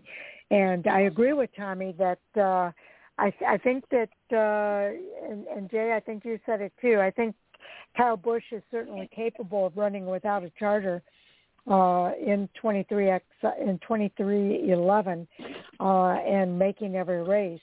But I like your idea of all 40 cars buying for, all 44 cars, whatever it is, buying for the 40 spots. And if they make it, they make it. If they don't, they don't. And it doesn't matter if you're a past champion or anything else. You've got to be able to get into the race based on the speed of your car. So I think that would make it kind of very compelling to watch. So, Jay, you can wrap this up. All right, and I'll try and be quicker on it on this round. First off, with that, I understand the intent with the charter system, giving a team owner, when they do get out, having a viable thing to sell other than just their assets. But I think there is a way that NASCAR can find it a different way to pay them extra money per race, even if they don't have a charter. If they are one that makes the race, that were in the top 36 from the previous year, they get a little bit bigger cut of that share of the purse weekly as well as year end. Even say having the NASCAR license itself, I think there are some other ways they can do it without locking out new teams coming in that don't even really have a shot of racing their way in come qualifying or week in and week out. When it pertains to specifically, we were talking about the 2311 and then the deal that fell apart with Front Row Motorsports. This is my personal look at it. I think, like I said, Front Row wants to run two cars of their own. If, say, GMS were to come in and take that charter, I think you might see them work closer together as teammates, whether it be a lease deal or not, even if it is bought from them, that they will work together as a team versus I think if they sell it to 2311, they're like, okay, it's ours now. We're going to take it with Joe Gibbs Racing and not share any information. So I think that might be what Front Row Motorsports was looking at, of at least getting something out of it aside from money, whether it be their own team or team that is willing to work with them in an alliance or partnership. I think I feel like that's where they fall, is they want to still be part of a two-car team and not the seventh Joe Gibbs Racing team down the line, if you will. Gotcha. Okay, some really good points there. Tommy, you get to bring up our next topic. Let's go with Liberty extending with William Byron for the next until 2026. Okay, Jay? We've seen this partnership with William Byron for a while. I think it's great to see a school like that and the programs they have available as it pertains to engineering and other NASCAR-orientated programs, not necessarily for NASCAR, but marketing programs that they work with that apply to NASCAR. And to see, I know we've had this discussion in the past of, say, military sponsorship. Is it money well spent when it comes to recruiting and stuff? Same with the school. I see that applying the same way. Is it bringing something to their school by advertising through a NASCAR sponsorship? And I do feel it does. And I think William Byron represents them very well. And then I think they develop other programs when it comes to interns and different things that they can work together with NASCAR, with drivers, crewmen, that come back to the school and provide, whether it be teaching or field trips, whatever, that there can be benefit both ways. So I don't view it as money not spent well. And we've seen William Byron mentioned, obviously, well representing them as he has this year, finished second this past week and no longer in the playoffs, still making some good runs. And I think he is a driver we're going to see contend for championships down the road multiple times. So I think it's a good partnership and can be very beneficial both ways. Absolutely. William Byron, I think, will obviously extend with Hendrick Motorsports. I don't think there's much doubt about that. And I think that the fact that Liberty University signed a 5-year extension with them is a good indication of that, because William Byron has been associated with Liberty University from the very beginning, going back to his K&N Pro Series days. They've been a long-time sponsor of William Byron. Let's keep in mind, too, that William Byron is not one of those drivers that started in racing when he was 4 years old and driving a kart or a Legends car or anything like that. William Byron started in iRacing as a teenager and got into racing through the iRacing platform. So he is a short, how do I want to say this? His learning curve is very short, and he was able to learn a lot through the iRacing platform that helped him be successful on the track. And so the fact that he's had the kind of success that he's had as quickly as he's had it, I think speaks a lot of volumes about what his talent is. As not a fifth generation, or not fifth, but third generation driver, or even a second generation driver. I believe William Byron is a first generation driver that came in, again, through the iRacing platform as a teenager and found success in the K&N Pro Series, now the ARCA Menards Series, and ARCA East, if you will, and went with one of the best teams in NASCAR with Hendrick Motorsports. So I don't think Mr. H is going to let go of that. I think that he is definitely going to re-sign William Byron, and I can't think of anything that would prevent him from doing that. So, Tommy, what are your thoughts? Yeah, I was going to say where I saw on Twitter where William Byron, like the sponsorship deal is for 5 more years, but he hasn't signed an extension with Rick Hendrick yet. I mean, we all anticipate that, it's going to be coming, future announcement, however long it's going to be that he stays there. But Rick Hendrick did say he wants to keep him in the plans and around. And the only thing I have to say about the sponsorship is besides, I've never not seen him sponsored by Liberty besides, he does have other sponsors, but Liberty's one of his primary ones that I've seen throughout his whole career. So not really surprised. But I do like his ex-Alta schemes better than his Liberty schemes. So that's the one thing I was going to say. Especially that new one this year, the Rainbow Warrior car with the twist. And I feel like he did Flames his rookie year for the ex-Alta car, and then last year he had a really good-looking flame car for that. So maybe he'll get it right with the Liberty one. And I believe they are called the Flames, if I'm not mistaken. So maybe he can get a really good flame scheme going for them. And I hope he stays around because Chase was Jeff Gordon's replacement in that 24 car, and then Rick Hendrick put William Byron in it. So I want him to be good because I want that 24 car to be good. No, okay. Jay, your follow-up. Well, I think it's one of those, and you look at Mr. Hendrick as far as that, there's a reason he's been a team owner with the championships and wins that he has to put together packages. I know as fans we may not agree with it, understand, but like how does this sponsorship help? When we talk about Hendrick HendrickCars.com being the primary on Larson. And even now that he's winning and they may have more opportunities, Hendricks is staying on there. And they're saying, well, he's footing the bill. That's because they said, hey, we're getting a return for it.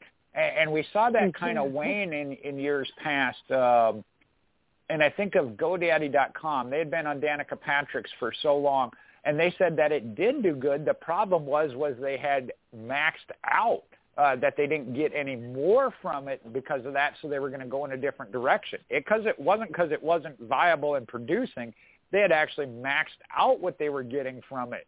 So that tells you NASCAR is still relevant, and I know the price is going up as we talked about for cost. Hopefully maybe with the new car that NASCAR is working on bringing the cost down, which I think we may see. And we've seen several other returning sponsors, whether it be for 1, 2, 5 races, come back to the sport. So I think that's another good thing in everything that NASCAR is doing on this program with the next-gen car and trying to keep that in check. Yeah, you bring up a good point there with that, because this next-gen car is supposed to be less cost for team owners and teams so that they can be competitive at all levels, whether you're a startup team or whether you're a long-time NASCAR team. You should be able to find some success with this next-gen car. So I'm excited about that, and I agree with you that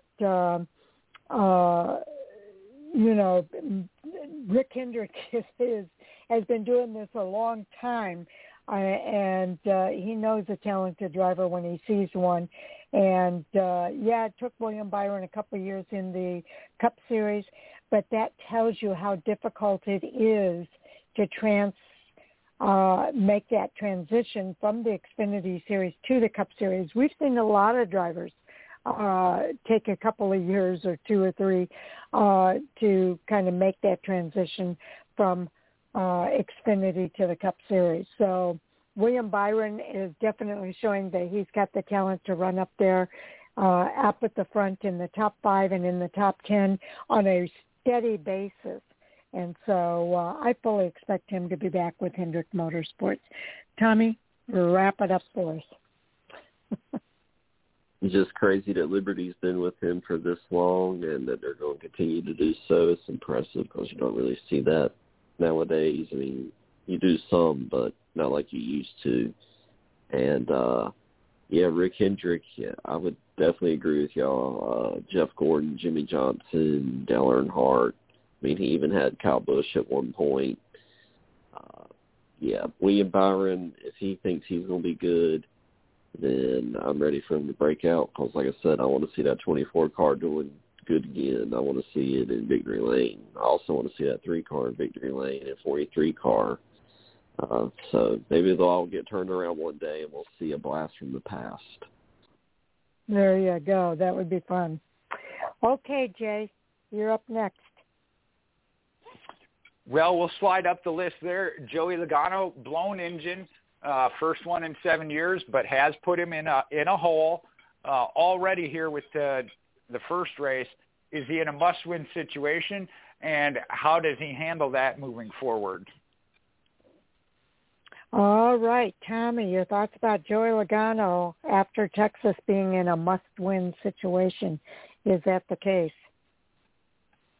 Well, Kansas and Martinsville are next, and we know that he moved Truex out of the way to win at Martinsville a few years ago. And, of course, he spun Matt Kenseth out at Kansas. I don't know if he went on to win that race. I can't remember. But I do know how it went at Martinsville the next week later. But, I'm sure he'll be aggressive as he always is. And Denny Hamlin will as well, and Truex. And since they're all behind now fighting, Kansas and Martinsville is going to be rather exciting, I would say. It's going to be rather aggressive, and I think we're going to see maybe another rivalry. Maybe it'll shift from Chase Elliott and Harvick to somebody else or someone else. But yeah, I wouldn't worry too much about Joey. Kansas and Martinsville are tracks he's won at before, so I'm sure he can do it again. Yeah, I think he is in a must-win situation after Texas, but you're right. Joey Logano is a competitor, as are some of the other round of 8 drivers. And so I do think this is going to be extremely intense, these next 2 races, because these drivers want to try to get that win before they get to Martinsville, I think. So Joey Logano is good there, but why leave it up to Martinsville if you can get it done at Kansas?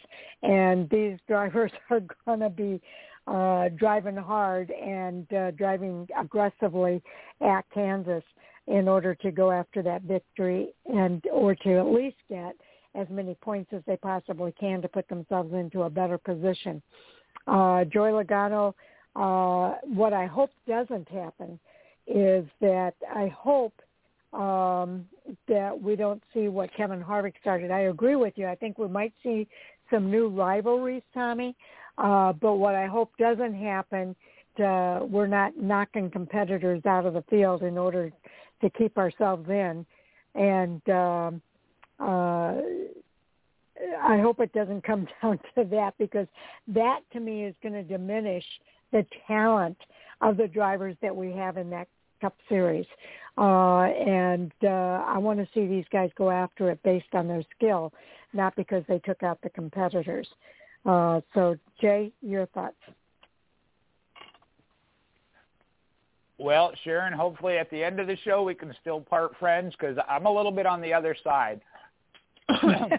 Excuse me. I know Joey, for sure, we've seen it in the past, has a good track record at Kansas. The Penske program, they've been a little bit slow, lacking that top speed, but we've seen the strategies that they just grind it out.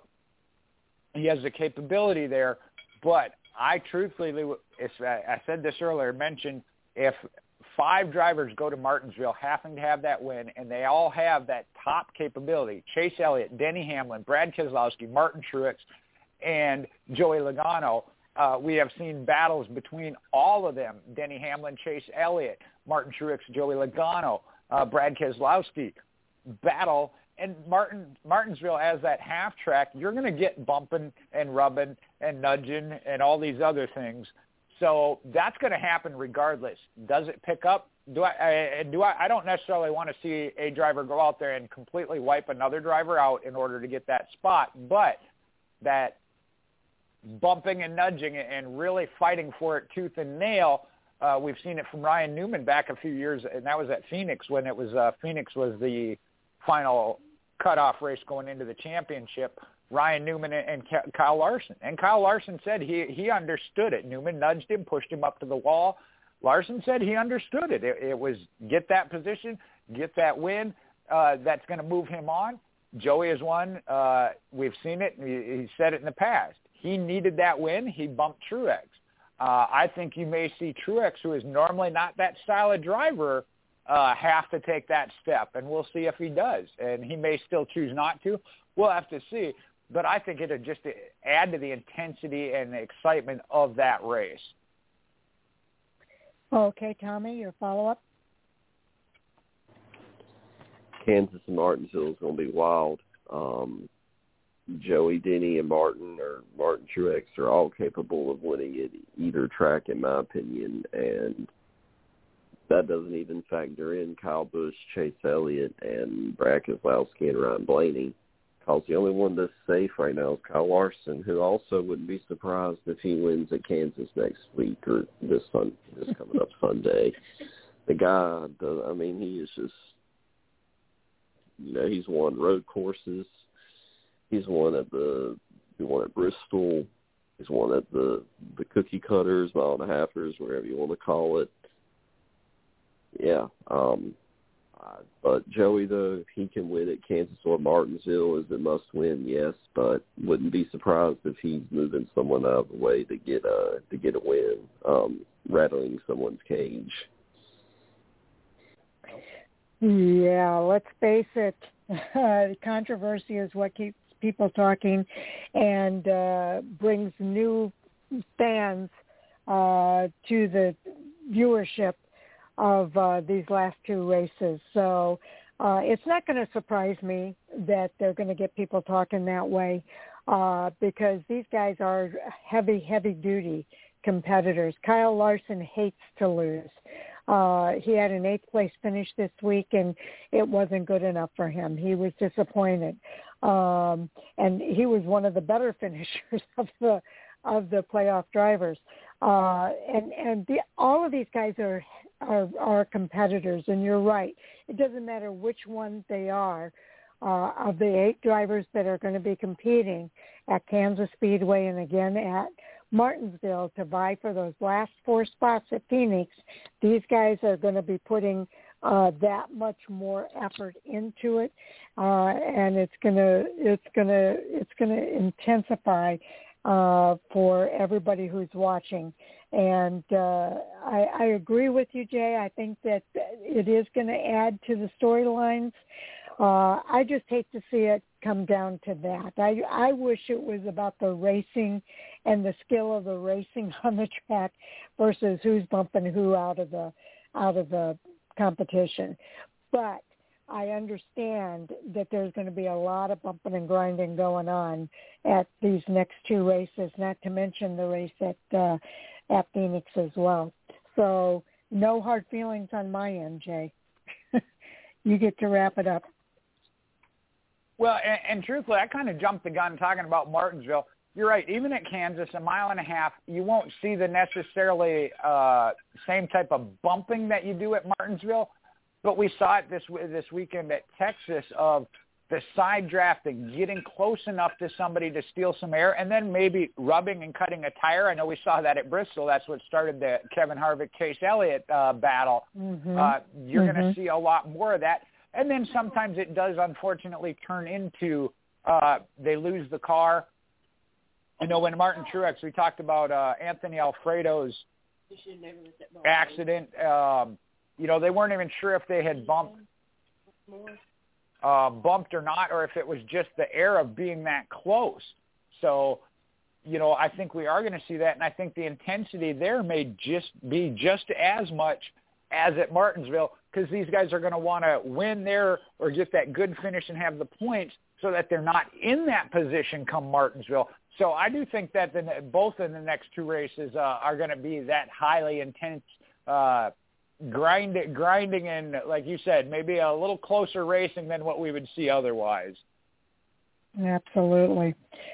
Okay, Tommy, what's next for us? Let's go with Kyle Larson to break the season. Okay, yeah, Kyle Larson's on the brink of breaking the laps led in a season record that goes all the way back to 2001.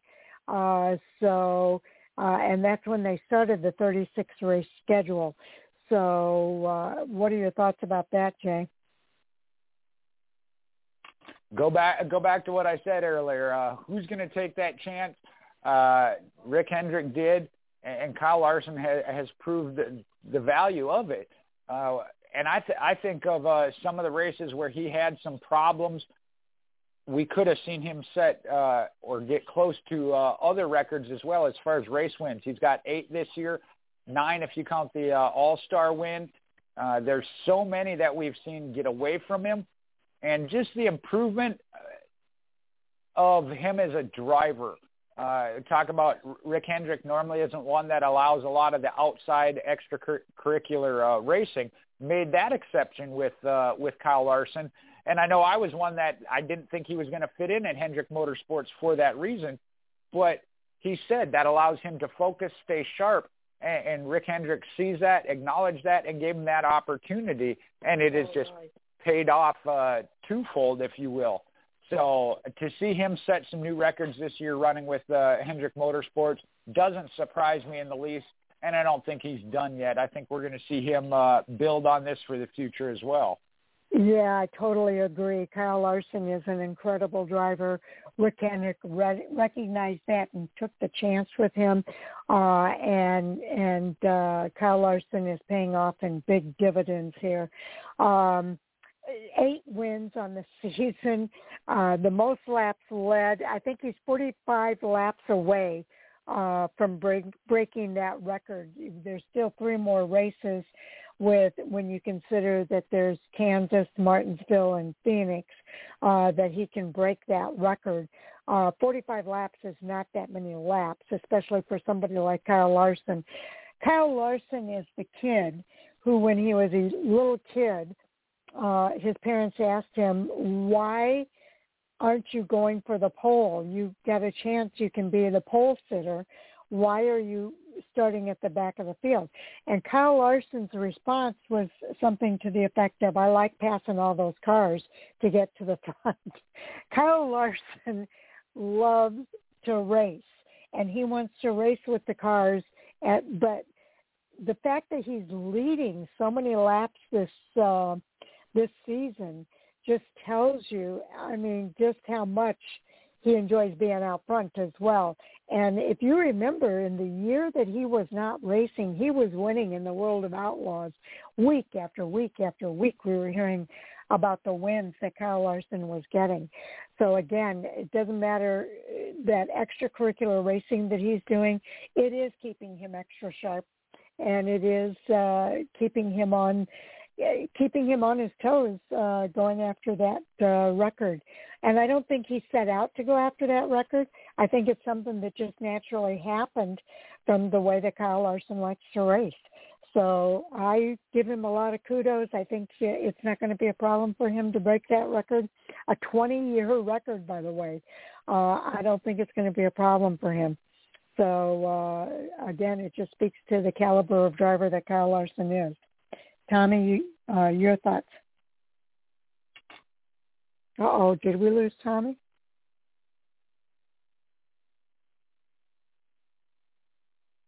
Oh, we did. I'm bringing Tommy back into the queue.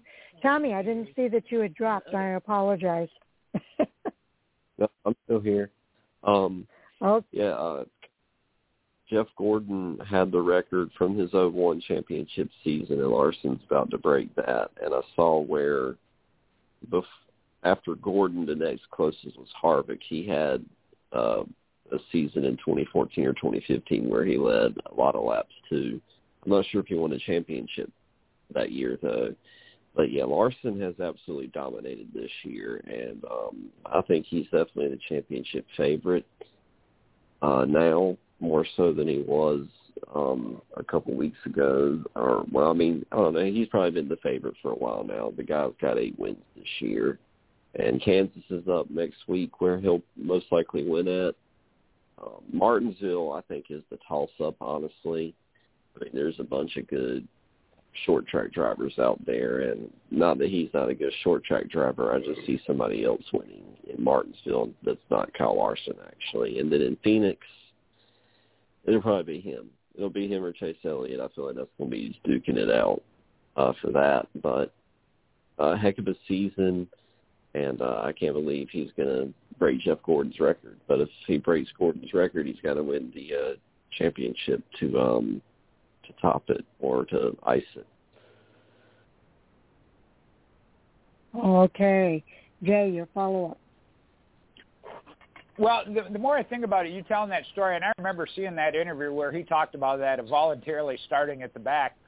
I think about it, the record probably has already been broken or would have been broken if it were not for the races that he did have to start from the back this year. If he just started closer to the front, would have led earlier than he did. So, truthfully, he probably would have already broke it had he not started as many races as he did from the back. But he'd come back and win the races starting from the back. So, victories versus lap led, obviously you're going to go after those victories.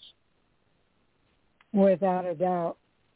Yeah, I don't have a whole lot to add there. So, Tommy, I'll let you wrap it up there, and then I'll make my announcement. Yeah, 45 laps, if that's all he's got, he's definitely going to probably break that on Sunday at Kansas, and if not at Kansas, definitely at Martinsville. Okay. Before we go to the next hot topic, it's that time of the night that I make an announcement for our new listeners tuning in for the first time. You may not know that we go off the air at exactly 10:30 p.m. Eastern Time, but we will continue our conversation beyond that time, and you'll hear us go off air probably mid-sentence. So we want to make sure you know how you can hear the rest of the conversation, because we are going to continue to record that part of the conversation as part of our bonus overtime material on the podcast. So I'll go out on Twitter and let people know that the podcast is available. And at that point, all you have to do is go to the player either at Blog Talk Radio or at Fan4Racing.com and just fast forward to the 2-hour mark, and you can hear the rest of the conversation at that point. So just watch for my tweet, and then you'll know that it's ready, and that's how you're going to be able to hear the rest of the conversation when we go off there. So with that, Jay, I believe it's your turn to bring up the next hot topic. Well, I kind of alluded to it, and we danced around it on a couple of the other topics. I'm trying to think how it's listed up here. JGR rethinking their strategy after Texas, going back to the drawing board after a disappointing run at Texas as an organization. Okay. Tommy, your thoughts there? Yeah, I think they're definitely going to be rebounding here at Kansas and Martinsville. I feel like Denny Hamlin recently won a race at Kansas. If it wasn't this year, I know it was last year, I feel like. So he'll definitely be up there with Kyle Larson. Kyle Busch has been good at Kansas, I feel like, in the years past, so I wouldn't be surprised if he's up there in the front. And then Martin Truex, I don't know how he's done at Kansas in the past. I feel like he's pretty good there too, so I'm sure he'll be up at the front. And if he's not up at the front at Kansas, I know he'll be up at the front at Martinsville. So either way, I'm pretty sure Joe Gibbs is going to rebound. Wouldn't be surprised to see. I really think we all thought this was going to be Denny's year, that he was finally going to make it to the championship four and maybe give Kyle Larson a run for his money. But maybe not. Maybe he, after that Texas race, he's going to have to earn his way at Kansas or Martinsville, which he can do. But either way, those Joe Gibbs cars are going to be competitive this Sunday and next week in Martinsville too. Okay, yeah, I agree with you, Tommy. I don't think it's going to be a problem for Joe Gibbs Racing. I know that, interestingly enough, though, the one driver who's not in the playoffs, Christopher Bell, is the driver who had a third-place finish at Texas Motor Speedway. But Denny Hamlin finished in 11th place. Kyle Busch finished in 8th, but for Kyle Busch, that's horrible. He was not happy about that 8th place finish. And, of course, Martin Truex Jr.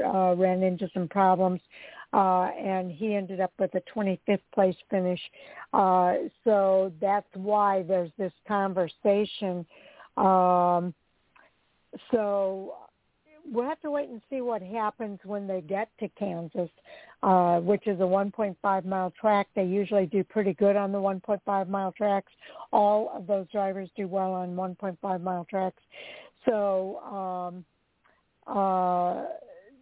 the thing that really ended Truex's day was the dust-up that he had with Daniel Suarez.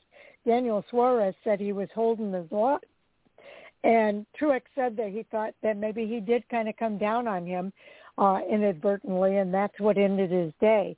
So they have to take a look at what it is that is causing them to have these up and down finishes, I think is the way you put it, for Truex. Kyle Busch is not having the kind of season that we're used to seeing Kyle Busch have. And Denny Hamlin, who's been at the top all season long, for him to finish 11th at this race, again, it's not been what we've seen from him all season long. But let me just mention this, too. It's really hard to be at the top all season long And at some point, everybody catches up with you, and that's when you start not getting the results that you were getting. And I think that's part of what's happening here. Everybody's caught up. We're in the playoffs now. Everybody's putting their best foot forward, and that's what Joe Gibbs Racing has to do too. They can't let their guard down. They've got to put their best foot forward, and they've really got to look at these races and evaluate what's going on that can kind of help them get better results when it's all said and done, especially if they want to be part of that Final Four at Phoenix. Jay? I think you hit on it there. Of early in the season, we talked about Denny Hamlin, top 2 finishes, top 5 finishes, not getting a win, but being a front runner week in and week out. He kind of went through a lull, and then we saw Kyle Busch come on. He was the one that was splitting up the Hendrick cars when you had Kyle Larson hot, Alex Bowman picking up victories. I think somewhere in there is where Hendrick had 4 of the top 5, Kyle being the one in the middle. Mm-hmm. Christopher Bell, we know, got the victory at the road course, but we've seen him kind of peaking now, even though he was eliminated from the playoffs. You mentioned a third-place finish, the top running JGR machine. It seems like, for whatever the reason, that, Gibbs has lost a little bit as far as top speed to be able to run with the Hendrick Motorsports and be your front runners. So they are going to have to look at it, but, I wouldn't be too concerned about it. It is one race. Mm-hmm. Yes, Kansas is another 1.5-mile track, but it's a little bit different. So I'm not hitting the panic button yet, but they certainly did have kind of an off week, and you don't want to be having that here in the playoffs. The one thing I take away from, though, was specifically, and Tommy kind of mentioned it, Denny Hamlin. Not only having not the best of weeks as far as racing, but then maybe got a little aggressive. I know there were several spots where I was watching. He got into some pushing contests with a couple of drivers. Cost him. He had to go to the back on a penalty, then come out, got some damage, had to come back, and was being super aggressive even without the best car.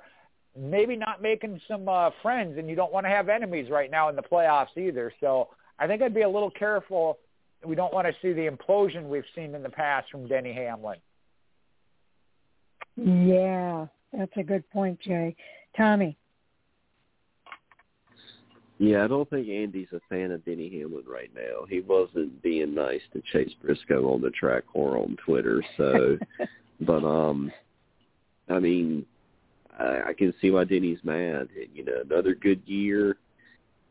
Felt that time, to be bringing in the championship or trying to get there, and it looks like it could be slipping again. But luckily for him, he won at Kansas last year, I think, and he's good at Martinsville, so he's good to go there, I think. And Martin Truex Jr. is good at Martinsville, so he's good to go. And then Kyle Busch, he's good everywhere, so I'm sure Joe Gibbs is going to be just fine. Okay. And I'll set the next topic out here real quick, and that is Denny Hamlin staying out on the track with his flat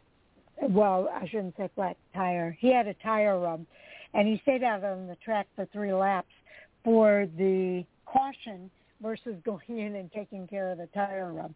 So I want to get your guys' thoughts about that, and we'll keep that for the next hot topic. But, yeah, I think Joe Gibbs is going to rebound, and I do think that you brought up a good point. We've seen Denny Hamlin kind of implode before. I thought this was going to be the year that he was emotionally mature enough for that not to happen. But I think we are, Jay, seeing some evidence of Denny Hamlin kind of being his own worst enemy out there on the track. And he needs to kind of get in touch with that championship mode again. And that emotional maturity that it takes to be a champion in this sport. You can't go out there and retaliate and push drivers around and think that you're going to be able to go out and win a championship. So, and we've seen that happen with Denny Hamlin more than once, unfortunately. and I thought this might be the year that he showed that emotional maturity, but maybe not.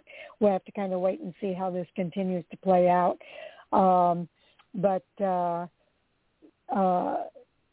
it's a lot to have that kind of focus as well. Talking about Martin Truex Jr., these races are long in the Cup Series, and they're long for a reason, because one of the things that keeps the Cup Series separate from the Xfinity Series and the Truck Series is the length of the races, and it takes a lot of focus to run for 500 miles or 500 laps, whatever it was, and maintain your focus. You have one little lapse, and it can change a lot. And that's one of the things that I think that a driver like Martin Truex needs to take a look at. He's got to keep his focus for these next couple of races. He can't let his guard down. He can't expect drivers to move over for him. They're not going to do that. And I kind of thought he was going to bring that up, but he didn't. He took the ownership of it, and so I give him kudos for that. But it takes a lot to win one of these championships. And Joe Gibbs Racing, I think, is letting the guard down just ever so slightly at Texas, but I think that they can pull it back together by the time we get to Kansas. So, Jay, what are your thoughts? Well, with that, I think Martin did handle himself well. He said maybe he was the one responsible. I know initially on the radio there were some comments made, but he said even then he said he wanted to see the replay. Even after the replay, he said there was some contact, but maybe he's the one that came down versus Suarez coming up. Suarez. So, right. Hamlin is the one I think I have the most concern, just because we have seen it in the past. And Tommy hit on it, last year should have had at least a better shot, or we thought he was, with the season he had this year. Although he wasn't getting the wins, he was content running top five. It seemed like he had it together and was going to be a contender. Then he got the victory, setting himself up for that deep run, winning that first race each round of the playoffs up until this one. So that is a little bit concerning. Kyle, we've seen he's the same, no matter what. Like you said, he's not happy if he's finishing second. Sometimes he's not happy if he's winning because he didn't win by enough. You never know with him. So the teams, I think, each in a little bit different spot. I think they will be okay as far as it comes to racing. But Tommy mentioned it. They'll be okay because they're going to be at Martinsville, and Hamlin runs good there. Truex runs there. Kyle runs good everywhere. Okay, that's three cars. There's only one victory lane. Exactly right. Okay, Tommy, do you have another topic you want to discuss here? I don't think so. I think we've hit everything I wanted to talk about. Okay, Jay, how about you? Let me see where I think we covered all the ones we had on the list, did we not? The only other topic, and Sharon, you mentioned it.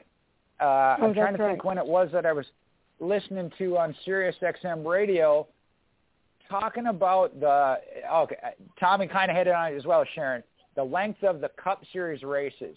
A lot of people, I know Mike being one of them, he's already mentioned, Tommy kind of mentioned Texas not being the favorite. The length of races, especially ones that get drawn out. There were on SiriusXM, that topic came up again of shortening all races. And surprisingly enough, even Martinsville, and this was one of, and I don't want to give a name because I don't remember which one it was, one of the hosts on SiriusXM NASCAR Radio said that he would be okay with Martinsville being cut down to 400 laps versus 500, just based on time frame on that track. So what your thoughts on that? I know we've seen it with a couple of races, but all races at the Cup level being shortened. Okay, and for the sake of time here, I'm going to throw in the one that I kind of threw out there too, about Denny Hamlin staying on track with his cut tire and waiting for the caution. So, Tommy, your thoughts about those two topics?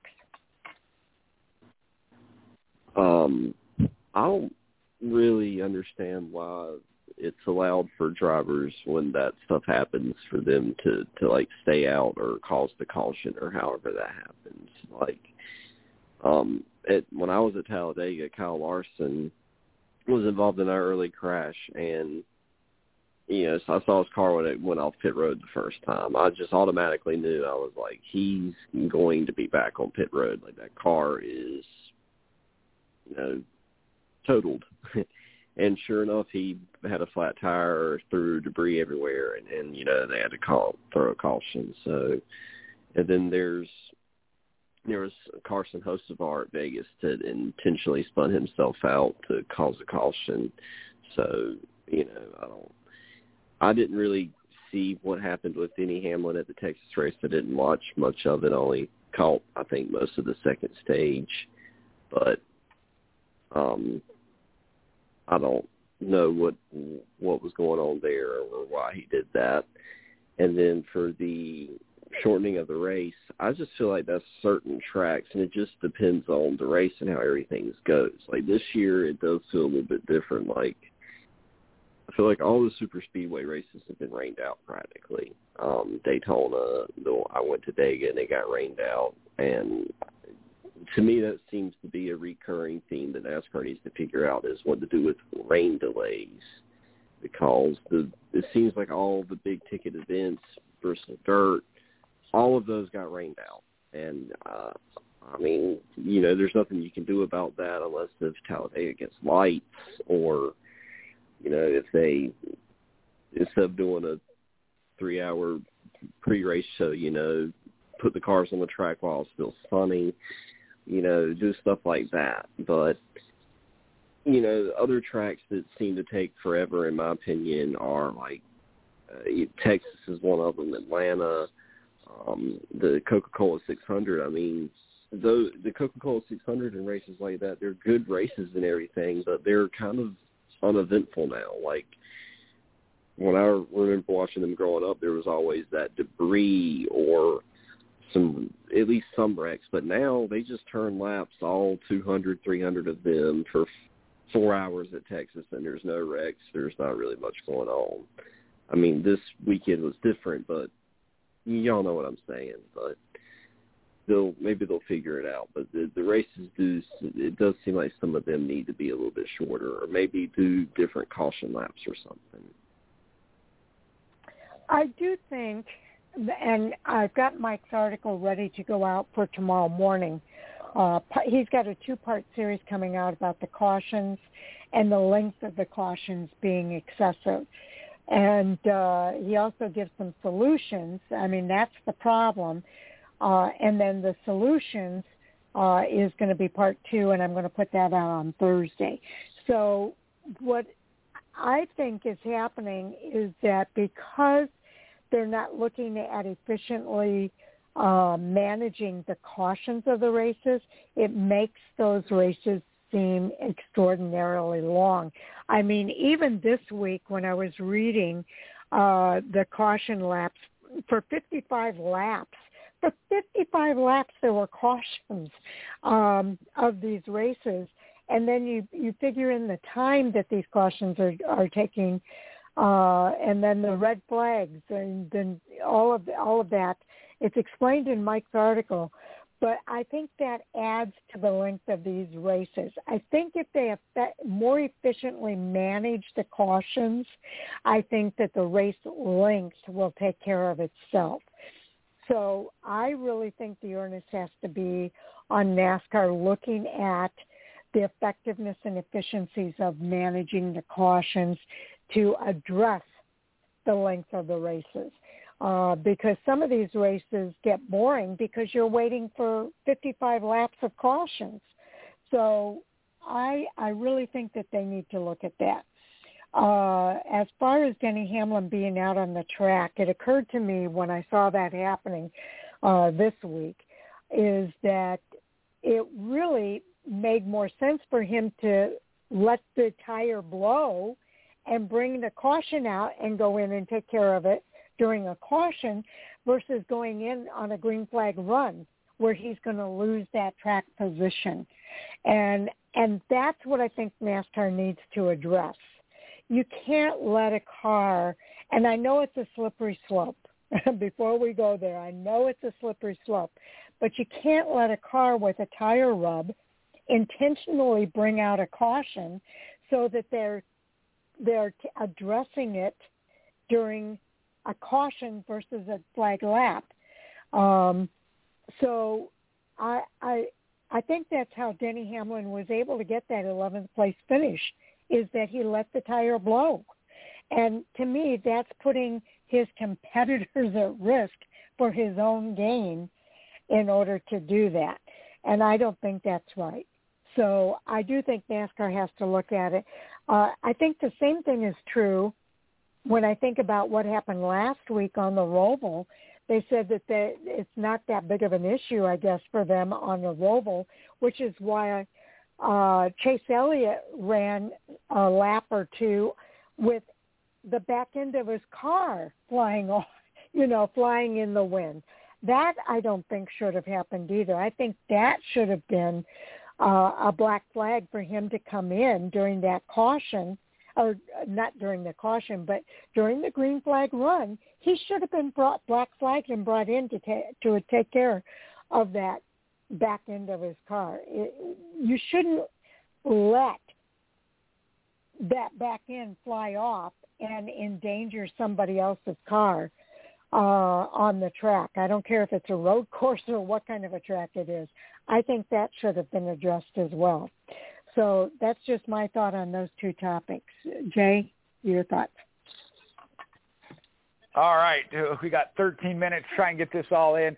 You mentioned, and I figured that Chase Elliott deal was going to come up. I listened to a lot on that. Unfortunately, it does appear that NASCAR is favoring Chase Elliott. Per the rule book, on your short tracks and road courses, the body panel like that not being fully secured is not a safety and mandatory issue. Had that been a 1.5 mile track, they would have black flagged him. And that is for a safety aspect, because if the car gets turned around backwards, getting airborne. A track like the Roval, although certain parts of it are on the banking, you're not at the top speed like you are if they're running the full 1.5 miles.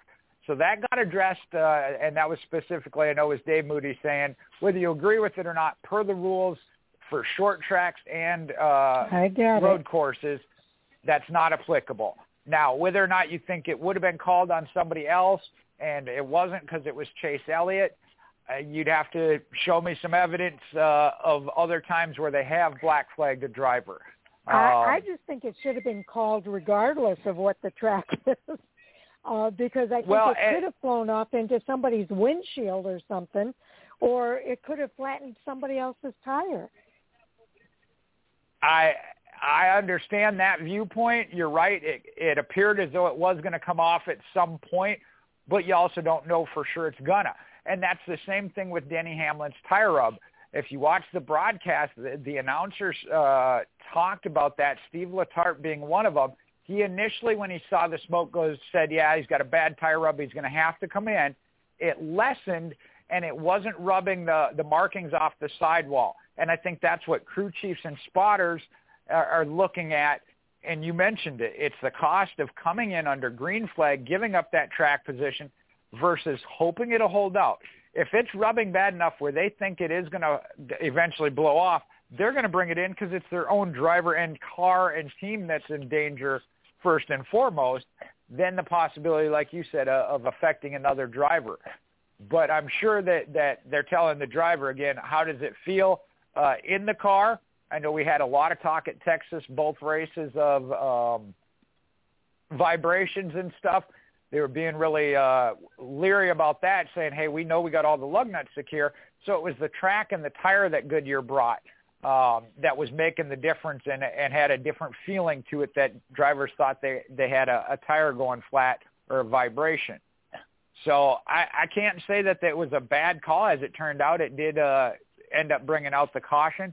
I don't think that if he really knew it was going to go, that he'd have stayed out there. They'd have said, hey, we got to take our lump and move on to next week.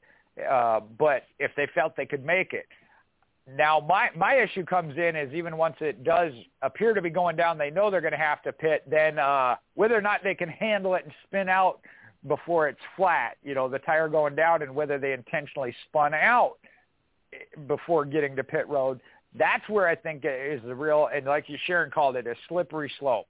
If you don't have definitive, I'm going to spin out, turn the wheel, how do you call it? How do you say, hey, we think that tire is going to go or that part's going to come off? Judgment call. And we all agree we want to see less judgment calls from NASCAR as it is. So, and what was the other? The other topic was the length of the races. Yep. That one, there are a couple I can understand, and I know Dover's one that had taken that and cut theirs. Pocono. Clearly, we've talked about this multiple times. The Coke 600 is not going to be cut. The Daytona 500 is not going to be cut. Martinsville, it was a little surprising to hear somebody throw that one out there. And the comparison made was between last week's Roval and the race here at Texas this past weekend. Time-wise, we're about the same length. But like Tommy hit on, there was more action on the track as well as caution throughout that race. Length of cautions and that aside, we'll talk about that with Mike's articles of that situation. But Tommy hit on it when you talk about in years past, the durability of your cars and the engines. And we mentioned Joey Logano, 7 years since they've had a blown engine. That used to be part of it. The cars being more durable now, especially as we move forward with the composite body, which we anticipate moving to the Cup Series. But as a whole, we just don't have the parts failures that we used to, which used to create, whether it be cautions or, more issues for teams throughout the race, and see that. Thus, and NASCAR did some with that of eliminating parts of that with the competition, not the competition crash clock, that you can't come back. You got so much time to fix it. You can't be putting a little bit of tape on and coming back out there and having parts flying off. Again, they did it from a safety aspect, but that also then created more on-track action if they brought out another caution or the debris, whatever.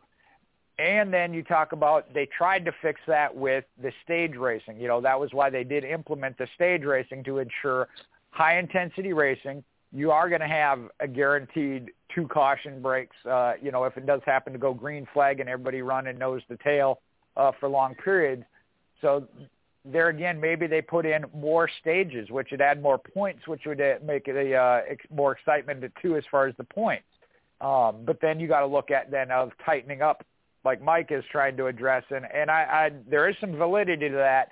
I know each track, each situation is always different, but I think there are some things that certainly could be done to expedite your caution flags. Okay, Tommy, your follow-up? Yeah, I think it's just the cautions. I don't really have much to add besides maybe shorten the caution length and just maybe work on starting times for days like Talladega and Daytona when you know that weather might be a factor, possibly changing the start time to an earlier date when weather's better.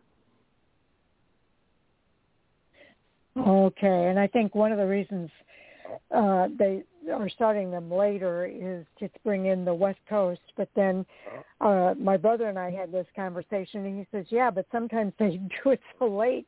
By the time the weather is a factor, now you're eliminating the East Coast.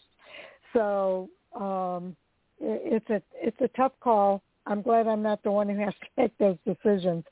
But other than that, I don't have much more to add to what I have already said. So, Jay, we'll let you wrap it up. Well, once again, Sharon, you pretty much said what I had to say. I was like, I'm glad I'm not in that position of having to make that decision. Because you're right, it is a balance. They're trying to get the West Coast in, but you don't want to eliminate the East Coast.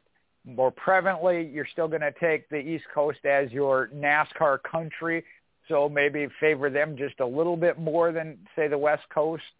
You can't argue with the demographic. It is what it is. So, but finding that balance, start times, I know they look at, and they're again, TV partners come in. You got to find the balance between the TV partnership, fans live at the track, So there's a lot that goes into it, and you're right. I wouldn't want to be in that position and be the one handling those decisions. Yep.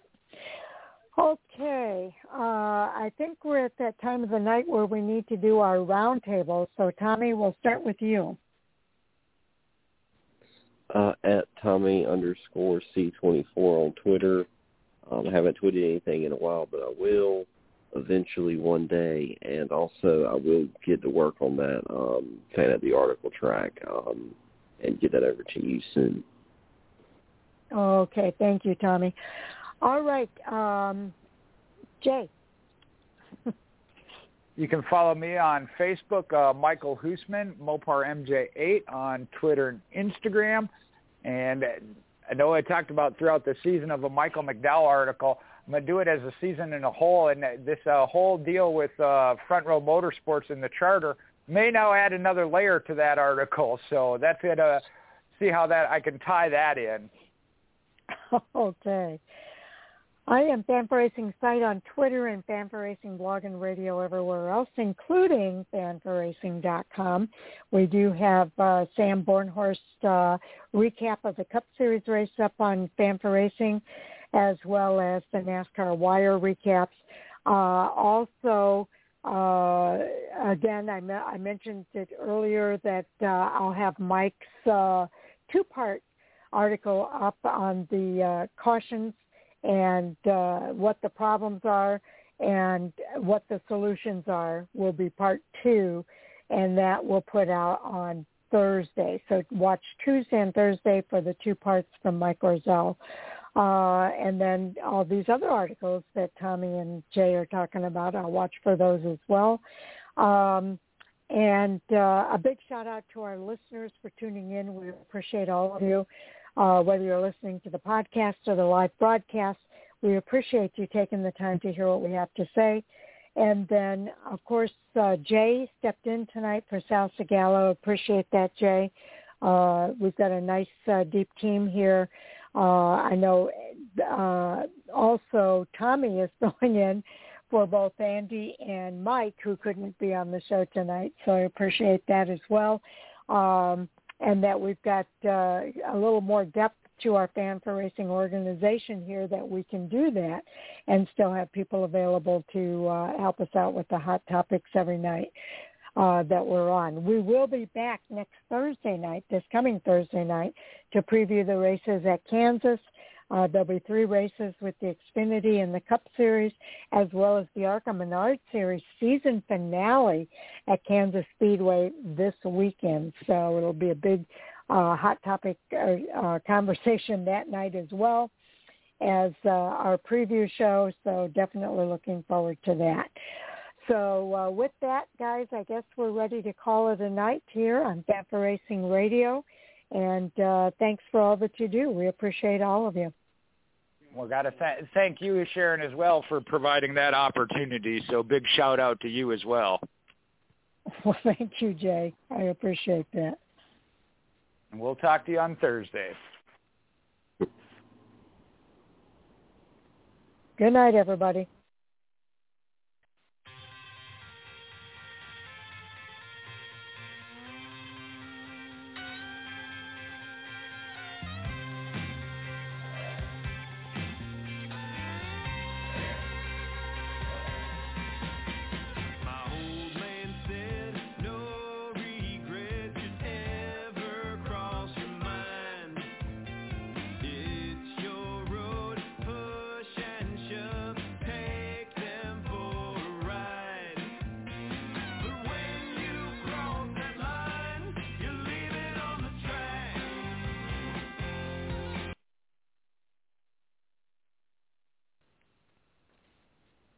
Lucky Land Casino, asking people, what's the weirdest place you've gotten lucky? Lucky? In line at the deli, I guess? Aha, in my dentist's office.